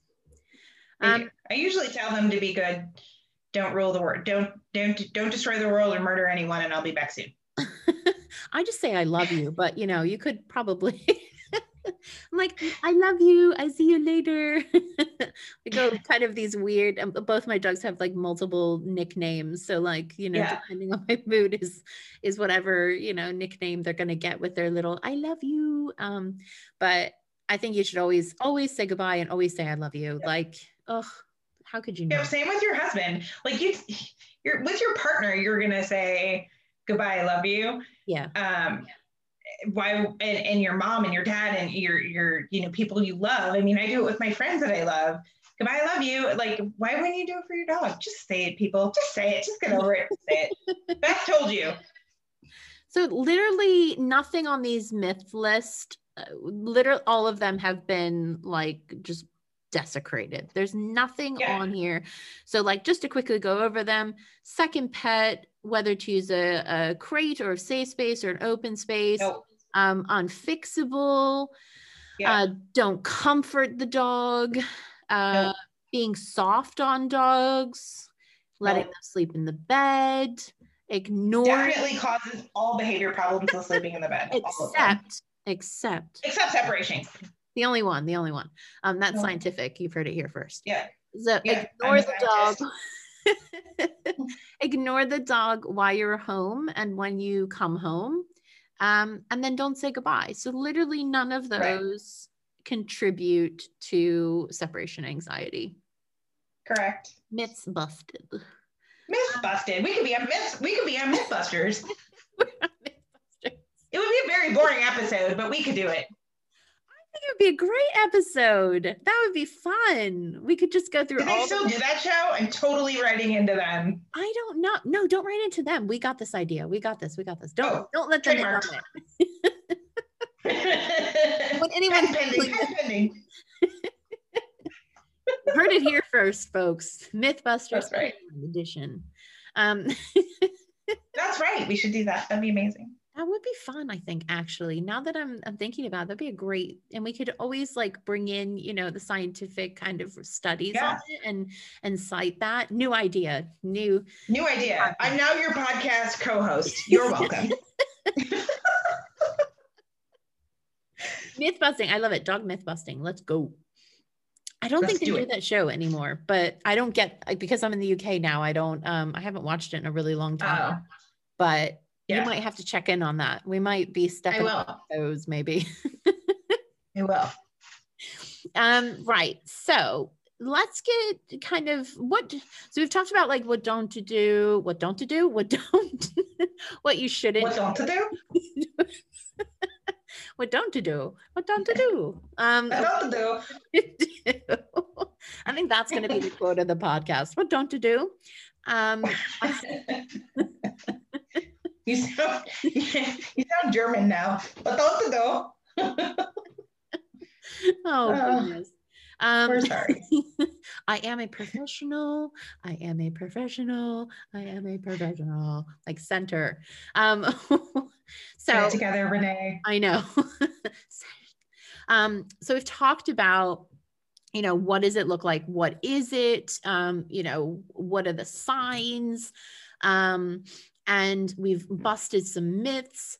So now it feels like an appropriate time to kind of talk about, what do we want to do? So what would you say are the best kind of approaches for someone who thinks that their dog may be experiencing separation anxiety?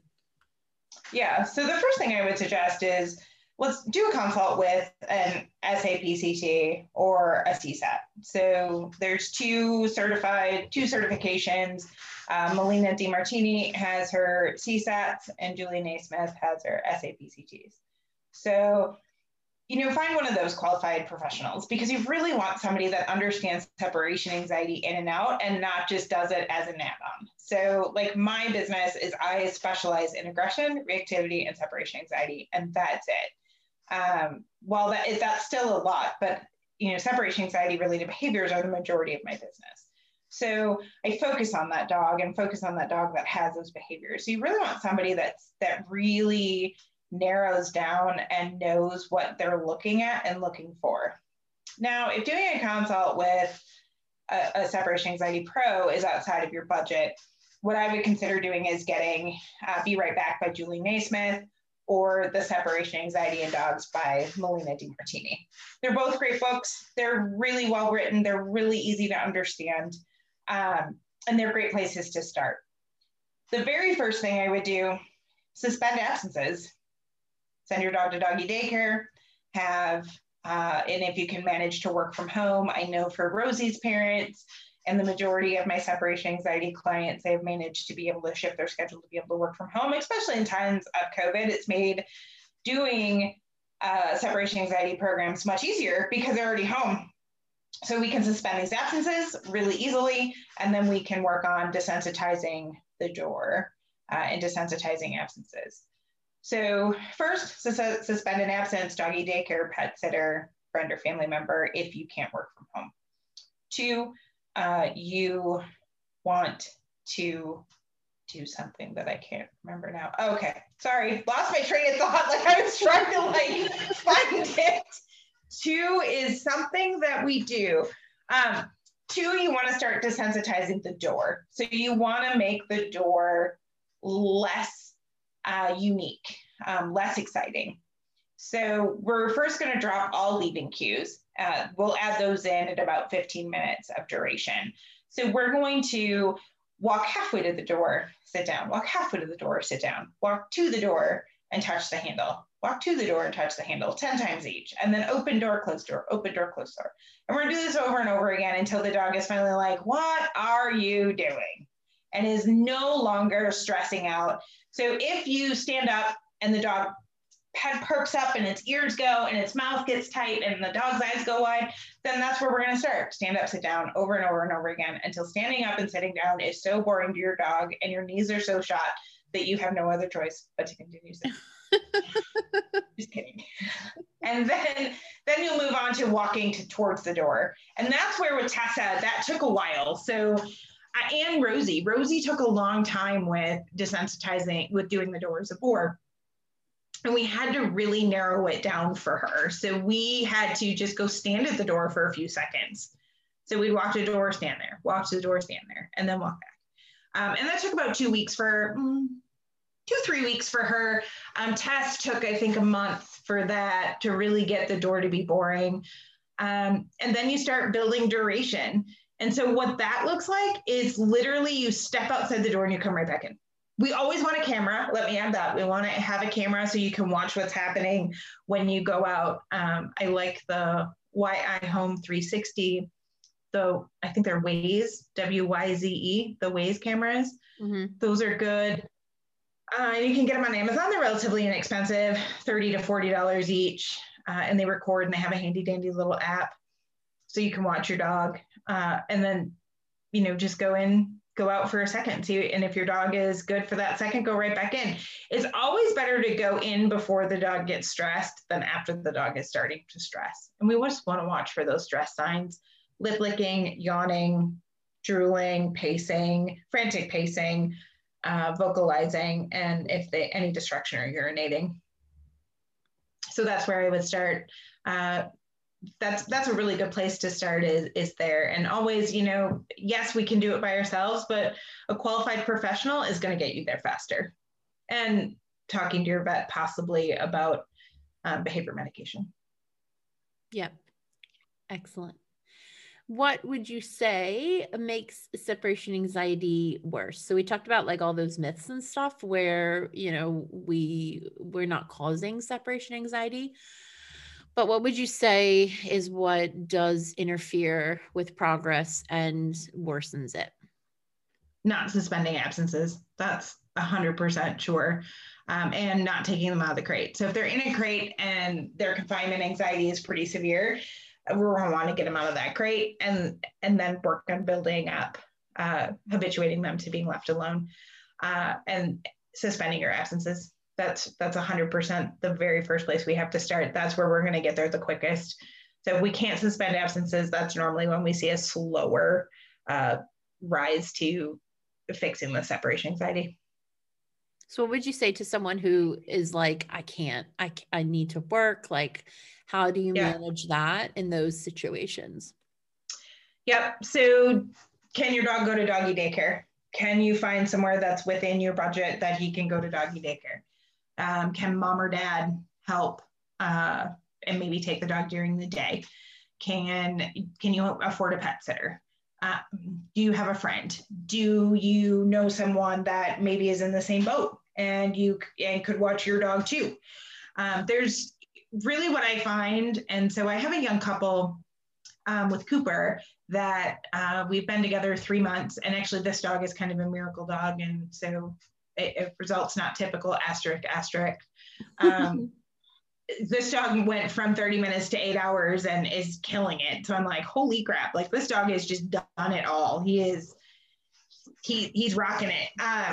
They're a young couple. They don't have a whole lot of money and they made it work. They sent the dog to doggy daycare for 2 months and he was rocking it really well. And then they had an issue at doggy daycare and they had to leave him home the next day and they've left him home for a week. And he's, with watching him on the camera and with talking to me, he's been rocking 6 to 8 hours. We have adjusted their schedule for next week that the boyfriend's going to come home. We're going to try to have the dog only be left that long for 3 days and see if we can make sure that Coop stays under threshold. But so far he's rocking it. It's not to say that's going to work for all dogs. So asterisk. This is a once in a lifetime kind of deal that's working out really well for them. But, you know, when it's bad enough for your dog, most people will be able to find a way to make it work. And I know it's stressful and I know it's hard. And like we spent $150 a week on pet sitters when we were suspending absences with Tess, because I had to have people come and stay for 8 hours while I was doing sessions while my husband was at the hospital. So it was a lot. It was hard. It was hard on us, and it's emotional and it's draining. But if you can find a way to do it, that's the best way to do it. Otherwise, then I ask that we go to a situational med a little faster. Okay. Yeah, that's some really great advice. I think it is one of the things that people do find the hardest. That's the hardest. Yeah. The suspending the absence is the hardest. Like they look at me like I have, 5 heads and horns. And it's like, they're like, what? Suspend absences? And I'm like, I know. And then they do it and the dog progresses so much faster and they're like, oh, okay, I believe you now. Proof's always in the pudding. So you do know what you're talking about. I mean, maybe. My clients seem to think so, which is always a bonus. So kind of, wrapping up separation anxiety, if you had to give, you've already given like a plethora of fantastic, bits of information, but if you had to say your kind of best advice, like your takeaway from, this talk and separation anxiety, what would you say if we're handling it? What would you say is your kind of, gold star takeaway information? Well, first, don't beat yourself up. You didn't cause it. Second, you'll get there. Just keep working at it.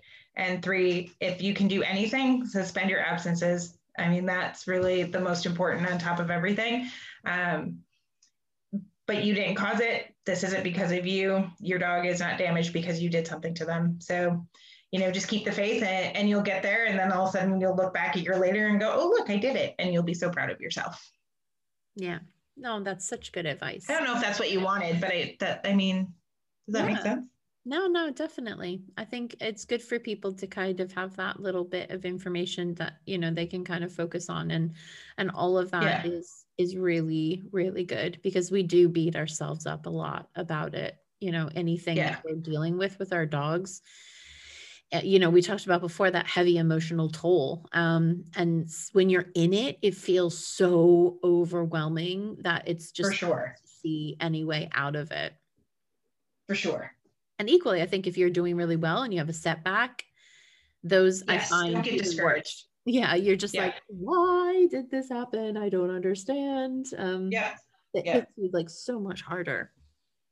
Yeah, for sure.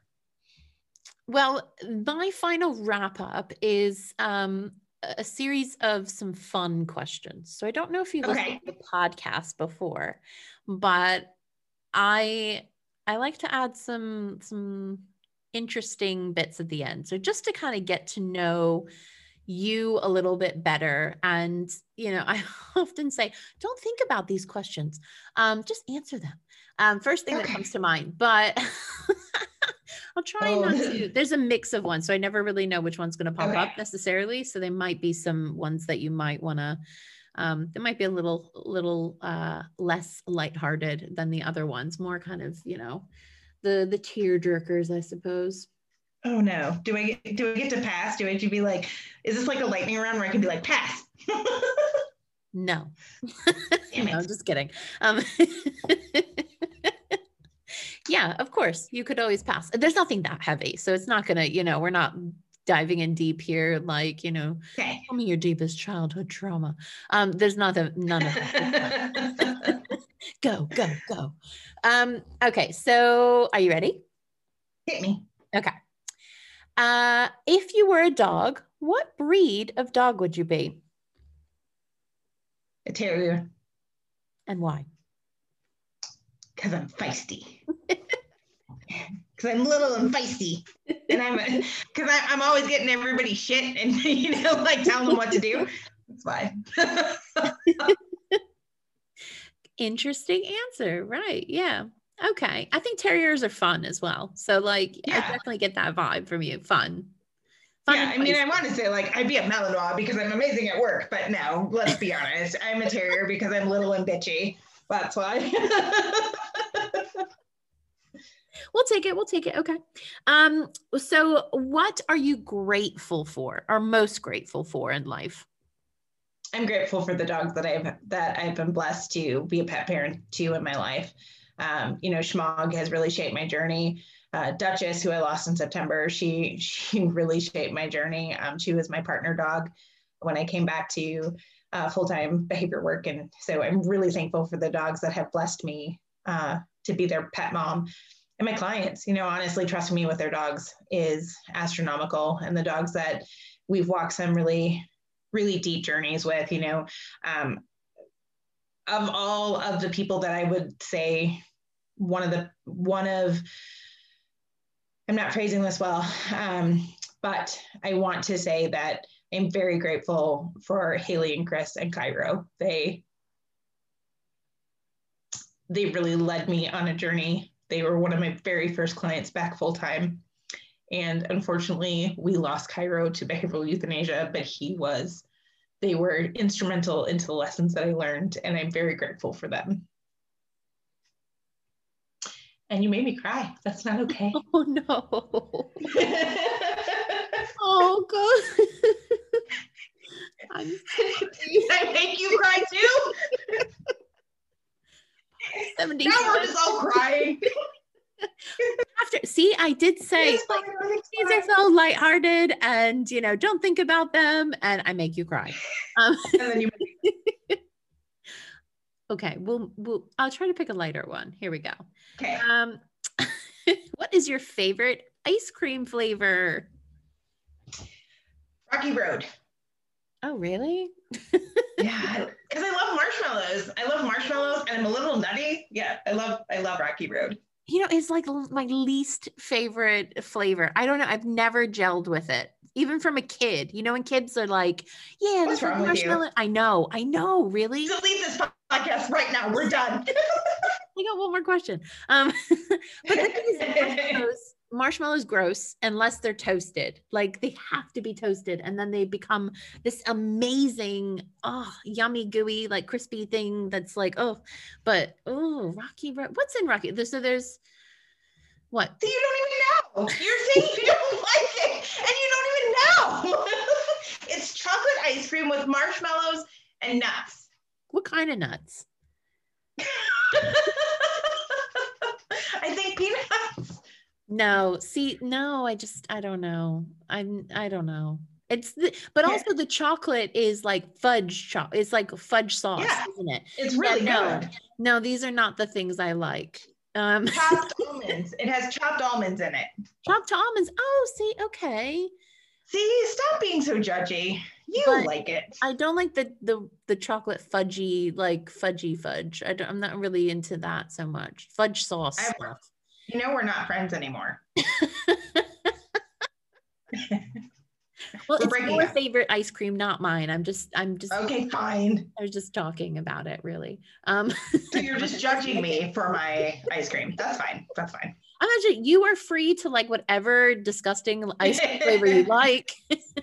What's your favorite ice cream flavor? Because I want to judge you now.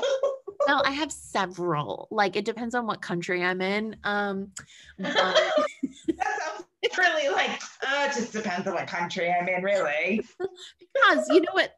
Being an American living in a different country, I make do with what I have available to me because, America is the land of opportunity. And especially when it comes to ice creams, because there are so many options and we don't even have like a fraction of the options that in the UK. So like even certain ice creams, like so I know a lot about dogs and ice creams. And ice creams, apparently. So the ice creams, like we don't have like Bluebell. The Bluebell makes a banana pudding flavor, and I love banana pudding. It's very like my grandmother used to make banana pudding. I love it. You wouldn't even like here. I would probably say banana pudding, and people would be like, I don't know what that is. That's because bananas are gross, and they are amazing. No, they're gross. And would you believe? And so I'm gonna get thrown out of Texas for saying this next bit of knowledge. I've never had Bluebell ice cream. What? It's true. You have to have banana pudding. No, I don't like bananas, first of all. So that's not happening. Oh my God. You know, this podcast has gone downhill quick. It really has. We're very sorry. We're not really, but I'm sorry if you lose listeners because of this podcast. I know. No, but I think, okay, so like I love banana pudding ice cream. Again, that's something I can only get generally like when I'm back home or in any southern state. I love pistachio from Ben and Jerry's. I like a good pistachio ice cream. We don't really have that in the UK either. We definitely don't have the Ben and Jerry's one. Sometimes we get a gelato one here and that still doesn't taste good. This has become what other ones? There's like a mint cookie that I used to have a long time ago from Ben and Jerry's, which is like mint ice cream with Oreo cookie. That is a really nice one. But again, don't have that in the UK. I'll go to the UK versions. We're going to be here. I asked one flavor and you're telling me 42. I got problems. I'm also, so alongside of my perfectionism and my control freak capabilities, I also am very picky. So Shocking. I have very interesting habits of food. I really like ice cream. I think ice cream is one of the best desserts. I haven't been able to tell.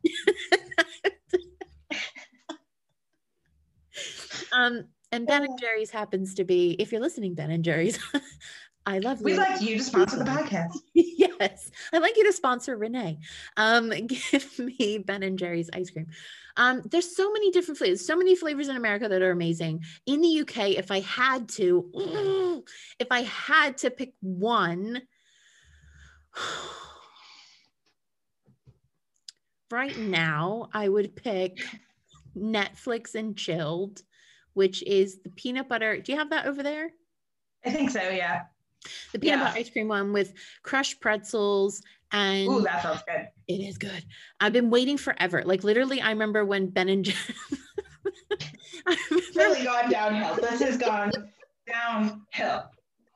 I remember when Ben and Jerry's was looking for flavor combinations, and I remember writing to them and being like, peanut butter, anything that has peanut butter and pretzel. Can you put pretzel in a ice cream?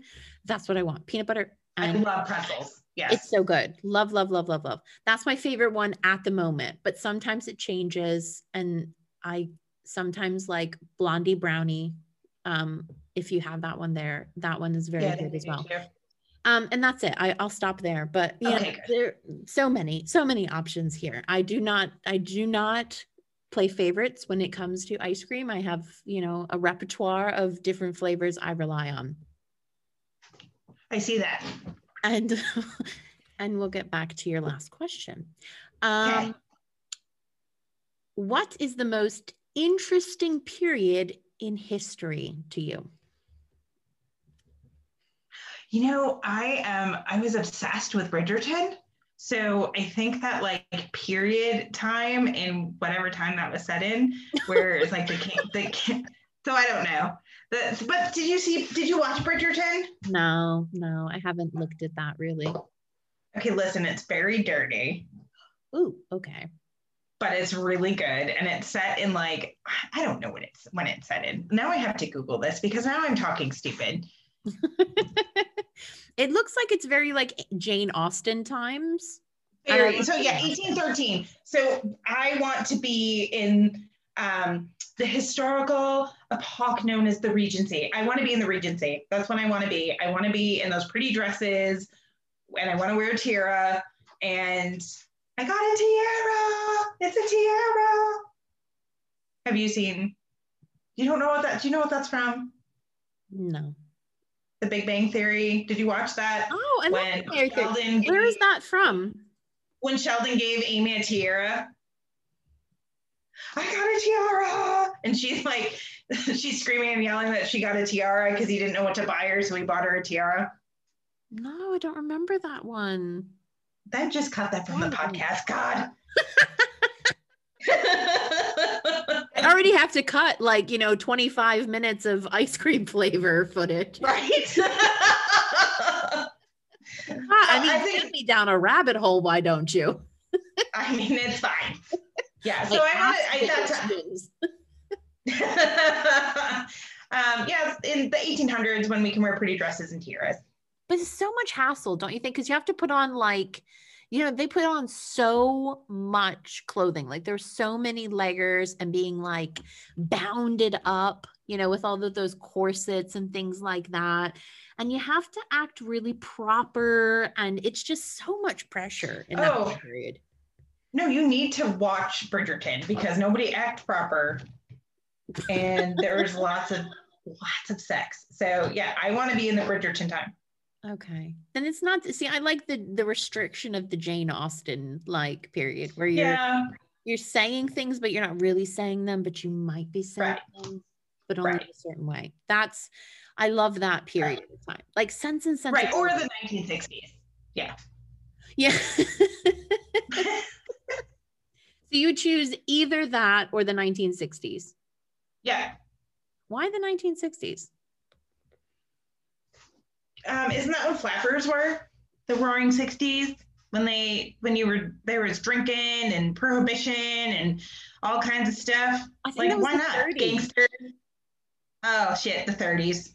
Because the 60s is bellhops and hoop skirts and I want it to be the 30s because I want to be like a gangster's, wife. So you've gone for two. I know, I suppose, because you're saying Bridgerton is more loose than. Okay. Yeah. So, okay. All right. I mean, I'm weird. I don't know. I don't know history. I'm a dog person. It's so interesting that you say that because I am awful at history. Literally history and geography. I don't know. I honestly, and this is shameful, and I can't believe I'm saying this out loud, but I learned a lot of my history from watching The Real Housewives of Beverly Hills. When they go, I love they go abroad and then yes, and they don't know where they are. Well, I can't remember, something happened and the other day and Scott and I were talking and I was like, oh my God, I know about that because I just learned about it from the Housewives. And he was like, yeah, and it actually happened in real life too. Yeah. Oh my God, I know. I'm horrible at history. I really am. There's lots, I learned lots and lots about dogs and ice creams. But I do not know about history or geography. I'm the worst. I can't handle it. Me either.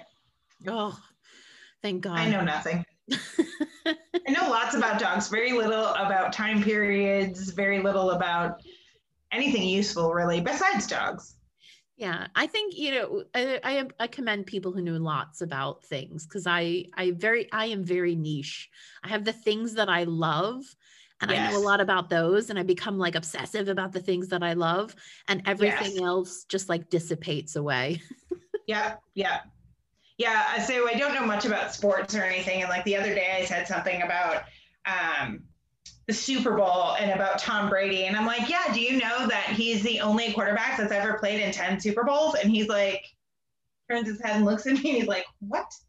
How do you know that? And I'm like, a podcast. I heard it on the Armchair Experts. That's how I know. He was like, I thought so, but you sounded really smart. And I'm like, thanks. See, podcasts are informative and they help you. They are. They do. Sound intelligent. They do. The more you know. You heard it here first here. You heard it first here, folks. If they made it to the end, they may not have. I think they hung up about halfway through. They're off getting ice cream. They're like, that's right. They're we're done with these two crazies. But they've missed all the amazing tips. They'll listen to it later. It's fine. Yeah, perfect. Well, Beth, it has been a pleasure having you on the podcast. Do you want to let people know where they can find you? Absolutely. Thank you so much for having me. It's been a delight talking to you. Oh, I hope that I hope I've helped with separation anxiety. I think I can have. Awesome. That's so good. I can be found at Rehab Your Rescue on Instagram and Facebook. My website is www.rehabyourrescue.com. I almost said too many W's. And my email is hello@rehabyourrescue.com. Please feel free to shoot me a DM, send me a message. I'd love to help and do a consult if I can all help you with your separation anxiety dog. Excellent. Thank you so much again. It has definitely been a pleasure having you. And I would look forward to part 105 of the Doglogical podcast discussing ice cream flavors. That's right. Thanks so much.